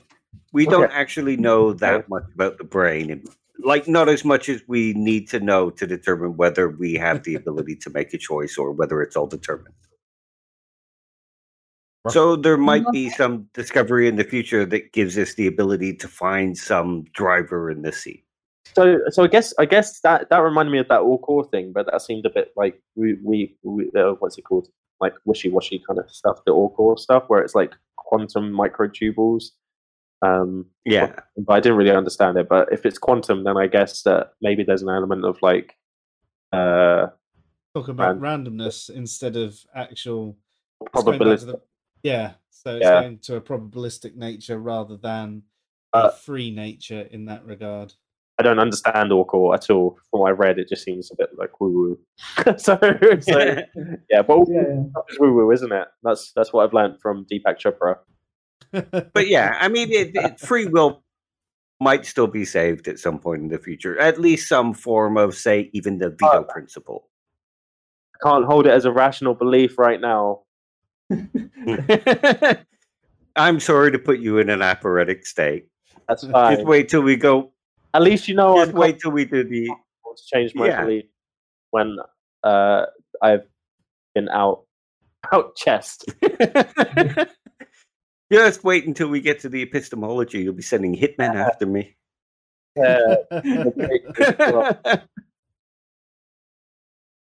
I'm sorry to break you. This is what happens when you have conversations with me. I'll just go. No, it's good. So, Dave, have you dropped your compatibilist approach now? No. I think you can still be a compatible sense that you're still Can I be a compatibilist? I can't even say it. Compatibilist. Compatibilist. See, I told you he wants to kill me. I think Oppie is a compatibilist, isn't he? And he holds like he thinks that the things that are determined, just that he sees free will as, you know, the thing that I was talking before. Like, right. So is if I describe compatibilism correctly, please let me know. So everything is determined. We have redefined free will to be like within that system. Yeah. So that's how I would see it. At least that's how I understand it, yes. But there'd be no way for you to break physics and fly, right? So you can't just free will yourself to flap up. Screw gravity. Yeah. I mean, I think even libertarian free will doesn't go that crazy. No, I don't think. I don't think it's going No. to. Like, this isn't pure. We're not going to Peter Pan our way happy thoughts to the second star to the right. Yeah, I'd like to though. So it's almost like the NHS, right? The NHS costs money, but at the point of contact, it's free. So, like, we don't. This is a pretty bad analogy. But, that is an analogy, yeah. So we, like the cost is there. So the causal factors are there, but when we're experiencing it, and at the point that we're kind of like engaging with it, we have free will. Yeah, in the sense that we are experiencing the thing. You're still Well, if you start going full determinism, you start getting into should somebody be punished for their crime? Yes. Well, Yeah, even that's- more than that's that. a I very mean, you interesting could still discussion say that that the we punishment touched on. should be there because you're trying to protect society and all of that. But what the big question is the impact on morality, because Yeah, if there is no real agency, is there really any morality? If you have no actual choice, if you could no way have done otherwise, you couldn't have chosen to do this thing, then have you really acted immorally? Because morality, at least the way it's generally understood, takes into account agency and intent. But if you have no agency, then how are you actually morally accountable? you could still have intent, but I would also probably say that morality is also kind of something we just made up as a way to hold ourselves accountable and to a standard because we live in a society. But so like without us to determine that morality is even a thing, kind of like money, we made it up. Yeah, no, I still think morality is important as well, though, because even in a deterministic it doesn't mean by any means that it loses any value. It's still valuable. Just because we made something up doesn't mean it doesn't have any kind of worth. I think it means ultimately there is nothing that is actually immoral if there's no agency or moral. You're not doing anything good or bad. You're just following a path. I think Daniel Dennett's view, isn't it, is that there's the I don't know what the other word he uses. I watched a video earlier that said it, but he said there's a diplomatic view of these things in that, like, money is a thing that exists in like the universe, but it exists for us and it's worth something for us. So we have a diplomatic view of that thing. So free will would be included in that morality. What you could do is instead of basing morality on about whether or not what you determine is right or wrong. So if you go the Sam Harris route and go morality, the good thing is what is going to do the ultimate good for everybody or the best you possibly can. You don't have to do it that way. You could change it to be like whatever is going to give you the best consequences. Because the best consequences aren't necessarily going to be what is the best good for everybody. And so, but the best good for everybody is also still the best consequences you could possibly get out of all possible consequences. Because with or without morality, there are still going to be consequences to your actions. So if you base morality off of consequences instead of based off of the individual's view of right or wrong, it changes. It doesn't matter whether you have agency or not because you've done something that has negative consequences, whether you decided to or not. Yeah, I think this is something that we talked about with Dave yesterday, actually, when we talked about, do you remember, like the impact on from the determinism to sort of like rationality as well. But you can't say that rationality is merely like a descriptive state. Like I'm describing a clock that functions properly. And so whether or not, even if that clock is completely determined, right, you can sort of make a distinction between a clock that functions properly, which would be sort of like functions in accord with the rules of logic and all of that, or it doesn't function properly. So that would be a sort of a descriptive way to talk about rationality. And it could be a descriptive way to talk about the morality as well, right? Because if you subscribe to consequentialism of some sort, then you could still say, oh, this is wrong because it has negative consequences. Like there's nothing about determinism that changes that. You can be entirely selfish about your morality and still be like exist within society and say like, listen, I'm only going to do what's best for me, but doing this negative towards somebody else is kind of come back and bite me in the ass. So I don't want to do it. Yeah. So what I mean by this, right? If we're to think about terms, if we have no agency, right? right? Because we're basically these NPCs, right? A avalanche. I don't know if that's quite equivalent, but okay. Well, no, but you agreed that we had no. If we were NPCs, we're just following our programming. We're not actually making choices. Those choices are the choices we would always make. We wouldn't. There's no way we could choose either or. It would just. This is what we would always choose. That was your position, right? Yeah. So we think about an avalanche wiping out an entire village. That had no choice in the matter. There's no agency there either. Would we say the avalanche is immoral? Or would we just say the consequence was bad? Or are we going the T-jump route? Well, that's what I'm saying, though, because if we are no different if we're just following a deterministic path, we're really no different to an avalanche falling off or a rock falling on someone's head. I guess I think the no, don't worry. I still think that there has to be that accountability there within society, even if hard determinism is true. And, we have to, that's why we've got legality, and, we should try and rehabilitate people or take people and put them, in prison and punish if necessary. I tend towards going towards the rehabilitation route, but I know that that's not how most prison systems work. So I understand the need for this concept of morality anyway, but I'm just saying, ultimately, if we are NPCs, there is no difference in the moral judgment. We're just saying, no, that was a bad thing that happened. I think I disagree with that in a sense that I think you can get away with it if you say something like, no matter how you're going to judge things, right? It's not going to change for an avalanche. Right, like it's gonna happen anyway, right? It's not like by you making a sort of declaration that this is immoral, it's gonna change when the avalanche comes down or the rock is falling, right? That's the difference, because with agents, right? We even though everything is determined, we function off of what makes us feel good, what our desires are, and so of course, if you have this system of morality in place, you're creating sort of artificial sort of constraints that press down on you so that you're less likely to do the things that are going to cause sort of bad outcomes. Right. No, so in that sense, in that sense, it would still make sense to have a difference, because of course, you don't really say that the avalanche was immoral, because it doesn't make sense for that, because it would still happen anyway, and it wouldn't decrease the probability of it happening. While, it does make sense to talk about it like that you made an immoral thing, because that will decrease if everyone agrees with it, and if it's actually sort of enforced, that will decrease the probability of it happening. Yes, that's the thing. You're talking about the important part of it, and I think it's still important, and I would agree with you. I'm just saying the ultimate judgment on morality loses its meaning, its actual meaning, because it's an NPC.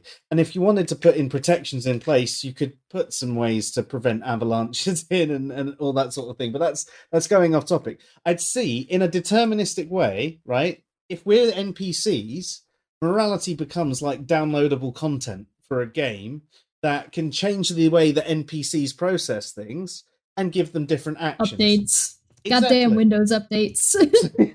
yeah. And that's why it's still important, but it just means the judgment on morality isn't the same as we understand morality now. So, because morality... Yeah, definitely. That changes drastically, of course. Yeah. The way I would probably describe it is that just because our actions are determined doesn't mean we aren't. Human beings are determined creatures. We have things that we want and goals that we want to reach. Just because we don't get to choose that we are determined creatures and that we are creatures in this framework that we're in doesn't mean that we won't have those goals anyway. You have the goal to make society a better place or have a life that is good for you. You may not have been able to decide that that's the way you are, but that doesn't mean that you aren't that way. So you're predetermined to do whatever it is that makes society a better place in your sense, because we are a social species. And so because being determined and that desire to move forward as a species is part of what is predetermined about us, means that morality is just another part of that framework. It's just another factor in how we move forward as a species and how we move forward with that predetermined determination. Can I just going back a little bit to how I linked the determinism and consciousness things in my head. So with Anelset's thing, he says that the experience that we have is essentially a controlled hallucination.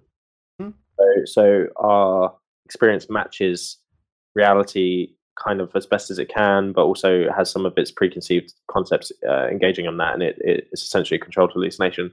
Would it be appropriate then to describe the determinism that we have as controlled determinism, in the sense that it's not just as simple as like the avalanche falling, killing people, but we have the ability to make choices at a level? I think that maybe the avalanche is just deceptively simple. It's not as simple as it seems when you just on its face. Avalanches, rocks fall, party dies, right? Well, how did the rocks get there? How did they get in the position? What history took place for those rocks to be in the position that they were when they fell? There's a whole bunch of factors. How many times it rained 7 years ago determined the position those rocks were going to be in so that they did fall when they did. So in that sense, yeah, that avalanche falling was predetermined. So the same way, if you want to say, oh, this kid played video games and was bullied, so they went on a shooting spree, because actually there's a psychological issue that deals that they had anger issues and rage problems that's actually predetermined by their genetics from their parents, and because their parents this, that, and the other thing, you now have a huge number of factors. But just like I can measure the rain and how many times it rains for that avalanche to take place, and I can determine if I'm paying that much attention. But we're not paying that much attention to people. I guess the difference as well is that we do have the ability to weigh up information and make decisions based on it. Yeah, that's what I was.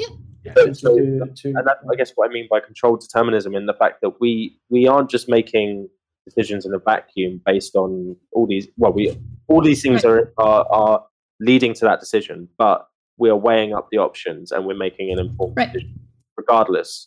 And I guess that's the thing in terms of utility. Free will is absolutely the kind of thought process we need to have. Listen, I can't choose to just hold my period in. It's a determining factor in my day-to-day life that I have no control over. I can't just hold it in. I can't just wait till tomorrow. Like, it's just not how that works. Yeah, and there's obviously things like, I guess it's just about kind of weighing up the balance and going like, you know, if they, for instance, that kid that like in your example of somebody who shoots up a school or whatever, they understand the implications of that prior to doing that action. Yep. They still make that decision. Therefore, they are accountable, regardless of if all of the things leading up to that point were determined.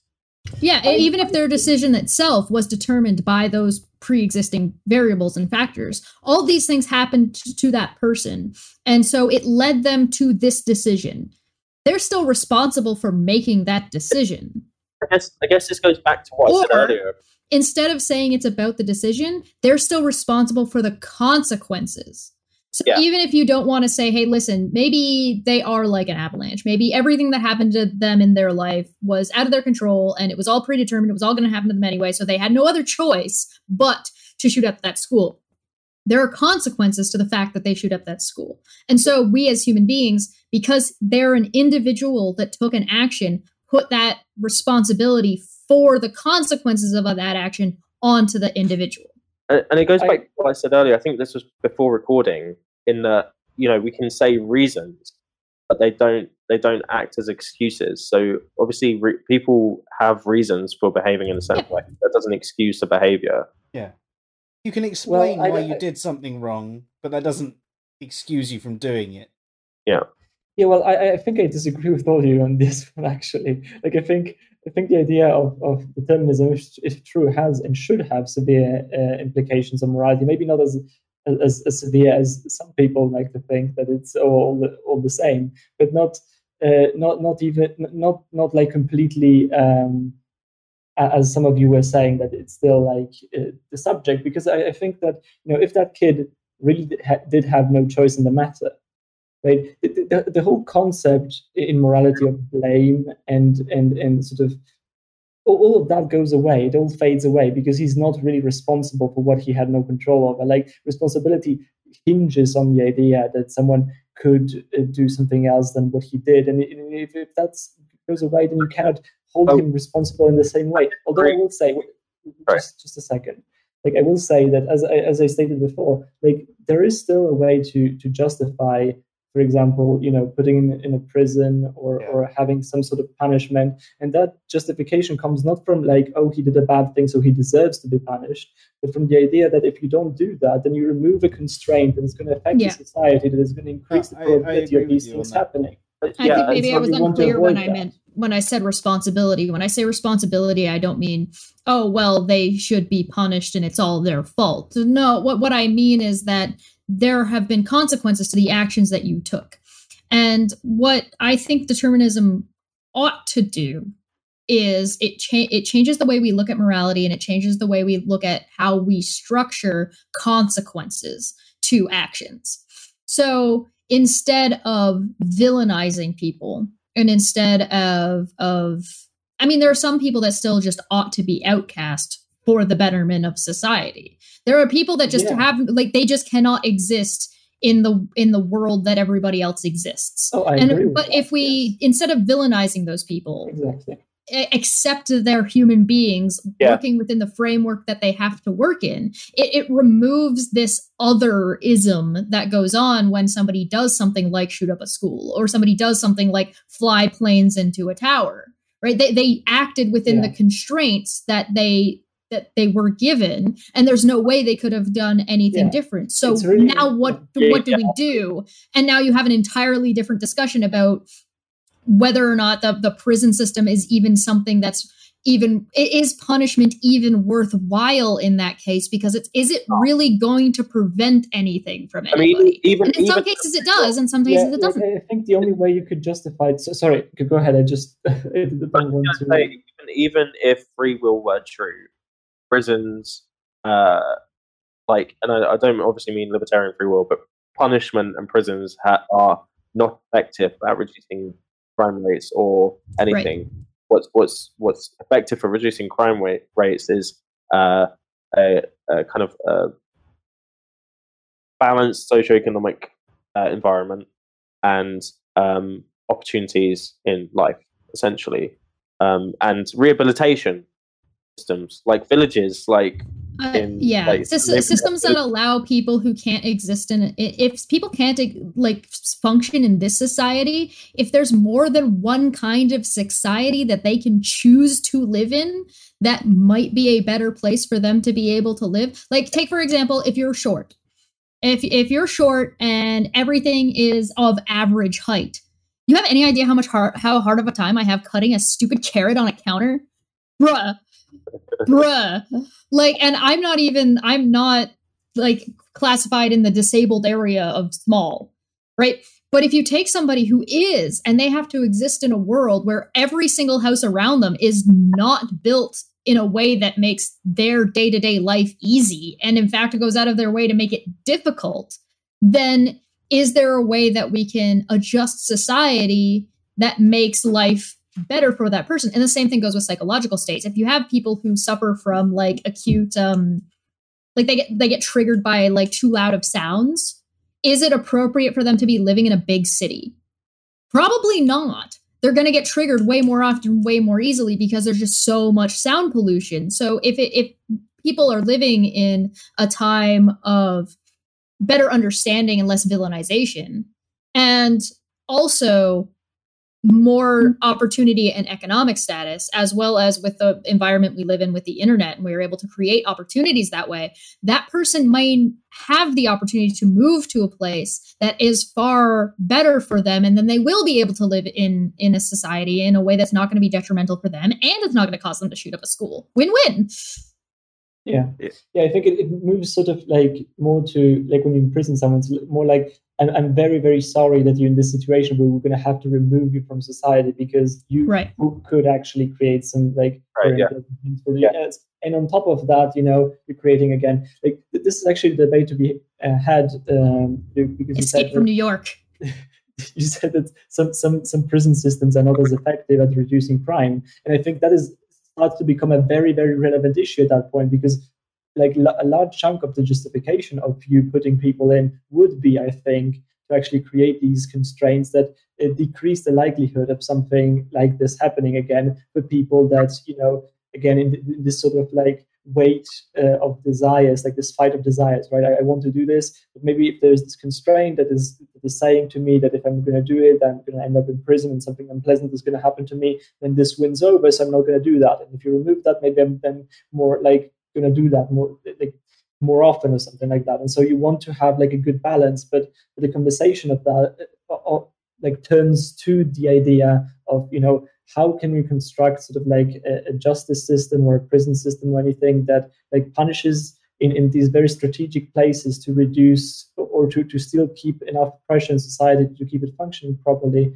but not like on this other hand where it's just you have to be punished because you did something bad, like this retributive system. Yeah, I do think everybody really uncomfortable really quick. Due to the sensitive nature of the following conversation, we have decided not to publish on YouTube. We have uploaded an unedited copy to our Patreon page. How do you guys feel about historical crimes? In what sense? Yeah, someone committed a crime like say 40 years ago. That's an arbitrary number, but it could be like 30, at least a generation ago, and it didn't get found out until the present day, and there's no reason to believe that there was any other criminal activity between that time and the present day.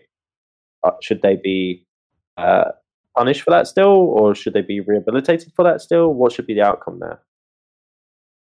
That's a tough one. I mean, Did they rob a bank? Well, I think I personally might depend on the crime for me. So like, depends on the crime. And if they robbed the bank, I'd be like, no, fuck it. They got away with it. Let them have it. I think it also depends how much harm was caused. And I actually think things should be about rehabilitation. So if you're actually saying they've never done anything wrong since, right, then do they need to be rehabilitated? Well, so let's take the example of that, like kind of, what was he? I think he was a Nazi general who obviously committed war crimes in World War II. The Nazi regime fell, and then he got tried when he was in his 70s, I think, or 80s, and he got like multiple life sentences for that. I think there's a line that will vary depending on the kind of crime. In this case, it's likely that there are still a lot of people that benefited from the closure of removing like 5 years off of this guy's life. And so the question is at that point you would have to weigh the priority. Is the closure and mental state of this X number of people more important than the 5 years of this guy's life? He's almost dead anyway. Yeah. I think there's that aspect. There's also the aspect of, if we let this one get away, it sort of sends this message that, you can get away with it if it's long enough, and then that might sort of incentivize certain things if that is the case. All these factors would need to be considered, as well as the closure thing, right? Because it might actually be a benefit to some. Restorative justice is generally going to be better than punishment justice. Yeah. I don't think removing 5 years off of that guy's life is really gonna, I guess it would suck as an old person being like, well, damn it, I guess I die in jail now. Fuck.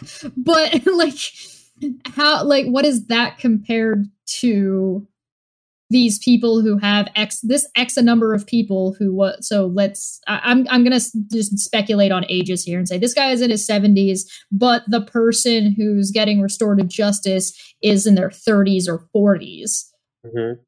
and is still dealing with that trauma, and the closure from this person's, because there's also a difference between standing trial and then the execution of whatever justice ends up being decided, because sometimes it's the standing trial bit where they're confronted with all of their crimes that acts as the closure rather than whatever punishment comes after that trial. So you might be able to do a little bit of column A and a little bit of column B. So in which case you could then try the person, make them stand there and listen and hear all the testimonies and be confronted with what they've done by the people who they did it to, and then decide that, hey, listen, they're imprisoned in their house for the rest of their life. Like, we're not gonna, he's 70, fuck off. He's gonna die in 5 years. Let him just be in his house. Yeah, in that situation,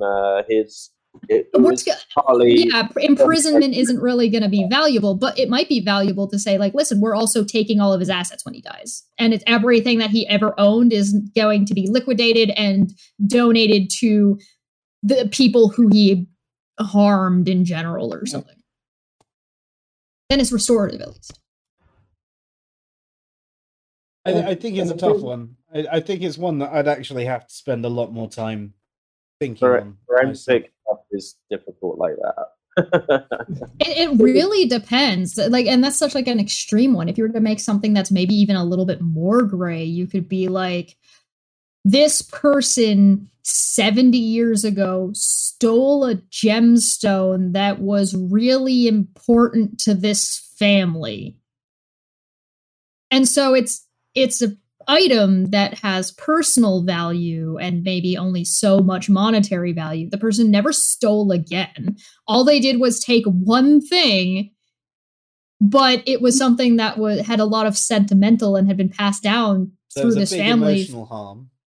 Right. So this guy's now 70 years old. Do you try him for this jewel? Well, just as a aside, just thinking about the real world, we know that the justice system gives preferential treatment to monetary value over personal value. Oh, absolutely. So in that case, then what the justice system would do is go, well, no. Yeah, the justice system would be like, who the fuck cares? But I think most people would also be like, you already didn't have it for 70 years. Get over it. Like seeing his system going live, like Steve's situation, for instance, the fact that it's not going money. Do it. The fact that it's so much money is what would be interesting to the court, not how much money that would, how that would influence Steve's life, for instance. So even if it was like a few $100s, that had a bigger influence on Steve's life than the tens of thousands, which is obviously unlikely. But percentage-wise, they would take the more seriously than the difference between so that's actually one of the things that you can tell how the court is biased against Steve in this case, because he's now had to live for 2 years with this hanging over his head, as well as not being able to make any money and grow the channel for the last 2 years.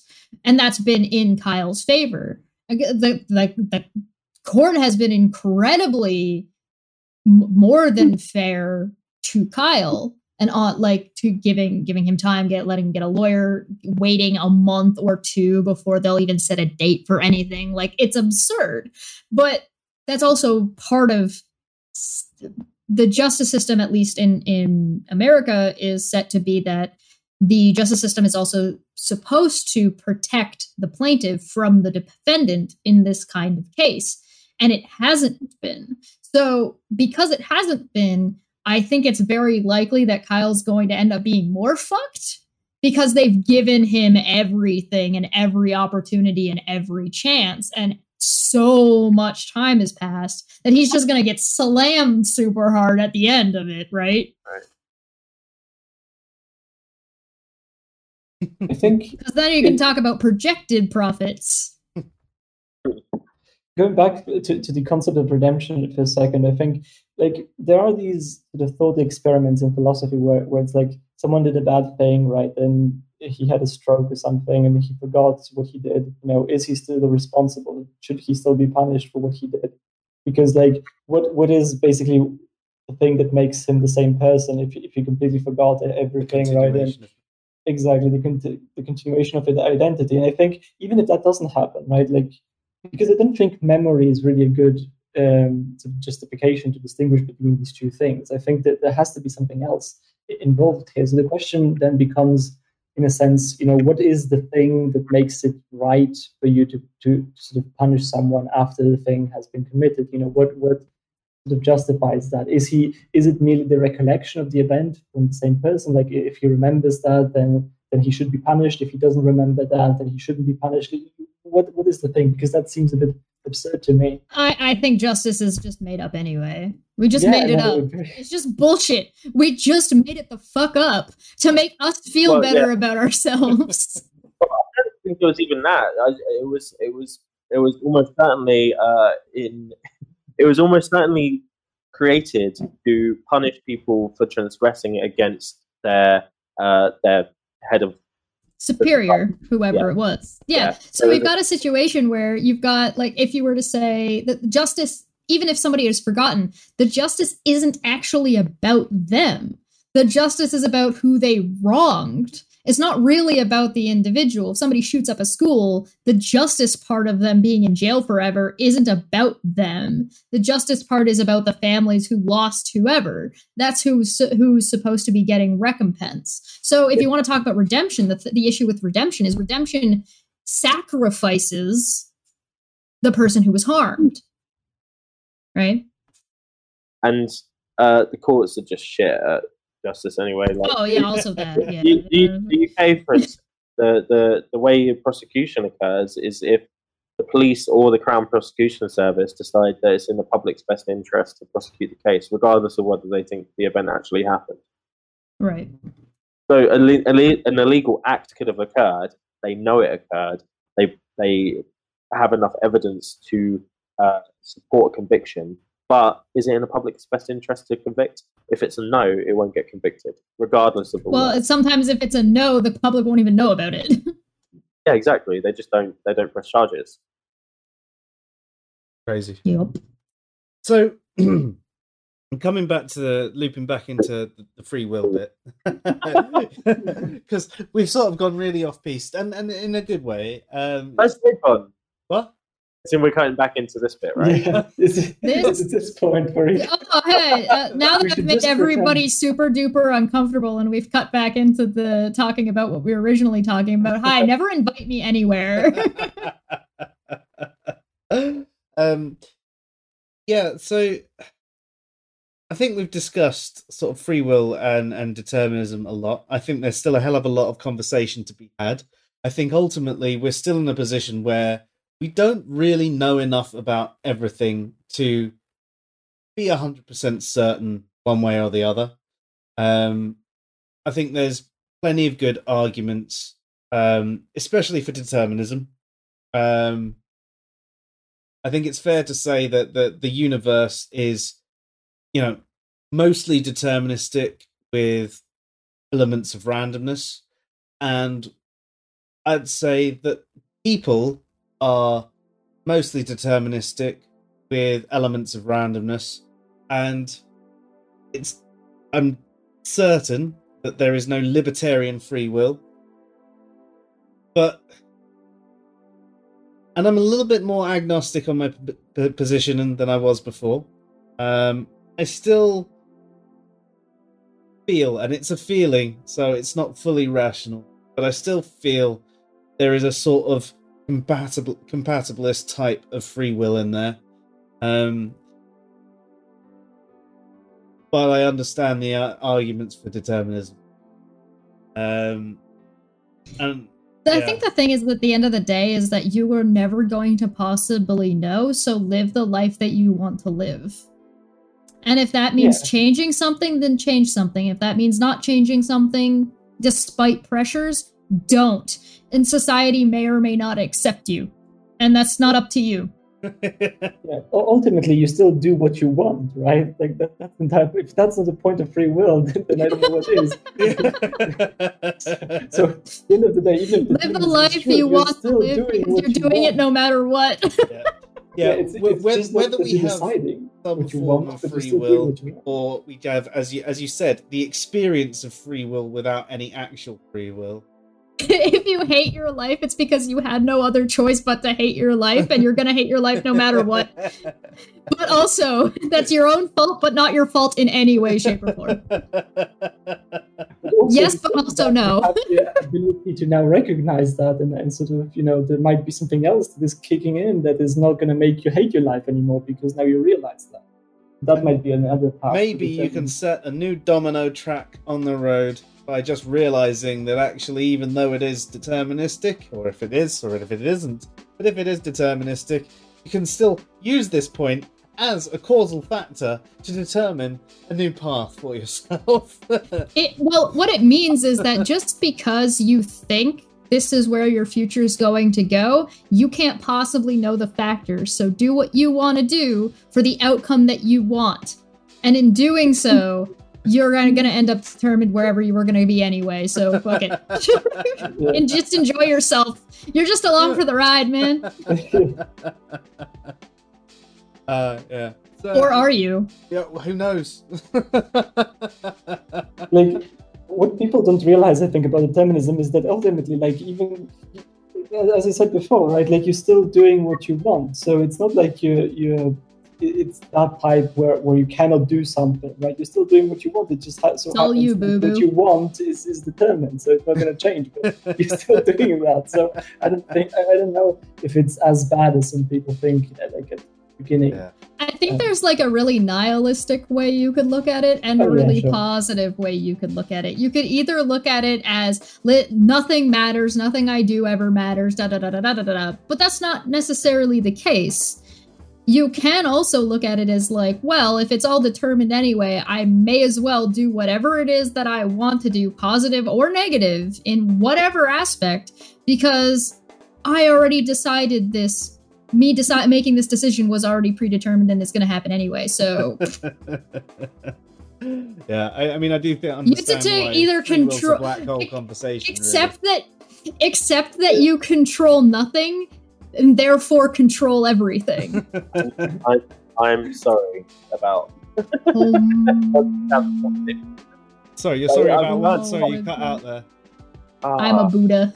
It's because of Chesh again.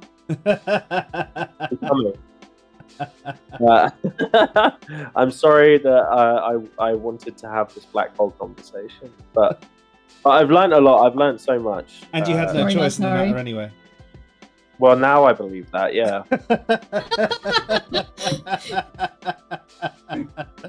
Just remember, there is no spoon.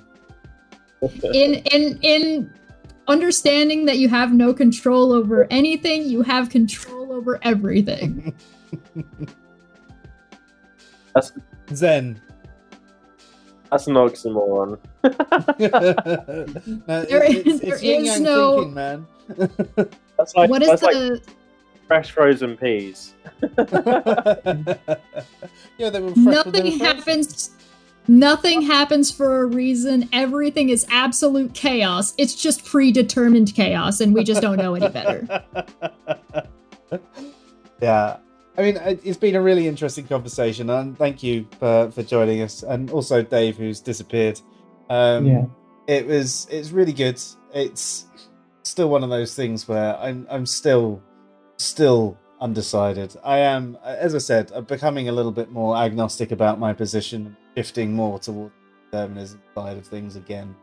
You which is have where no I was choice. a couple of years Give ago. in. And yeah, I know, but it's the more I think about this, every time I think about this topic, I end up in a different position to where I was before, because I go, oh, but I haven't thought about this thing. And I sit here and I go through all of it and I go, oh, right, yeah. Ultimately, I feel like your brain, when you get to the end of one of these conversations, you just look like you just dropped an egg on the floor. Like, shit. Yeah, and I definitely need to sleep on it again for another couple of days and let my brain do its thing and tell me what my decision is. But yeah, so thank you very much. You've been listening to the Fresh Air Sci-Fi show. I'm Joe. I'm Bid Heretic. I'm Jesh. And I'm Philip. And I'm not Dave, but I'm going to say goodbye for him anyway. Good night, all. Dave's not here. Oh.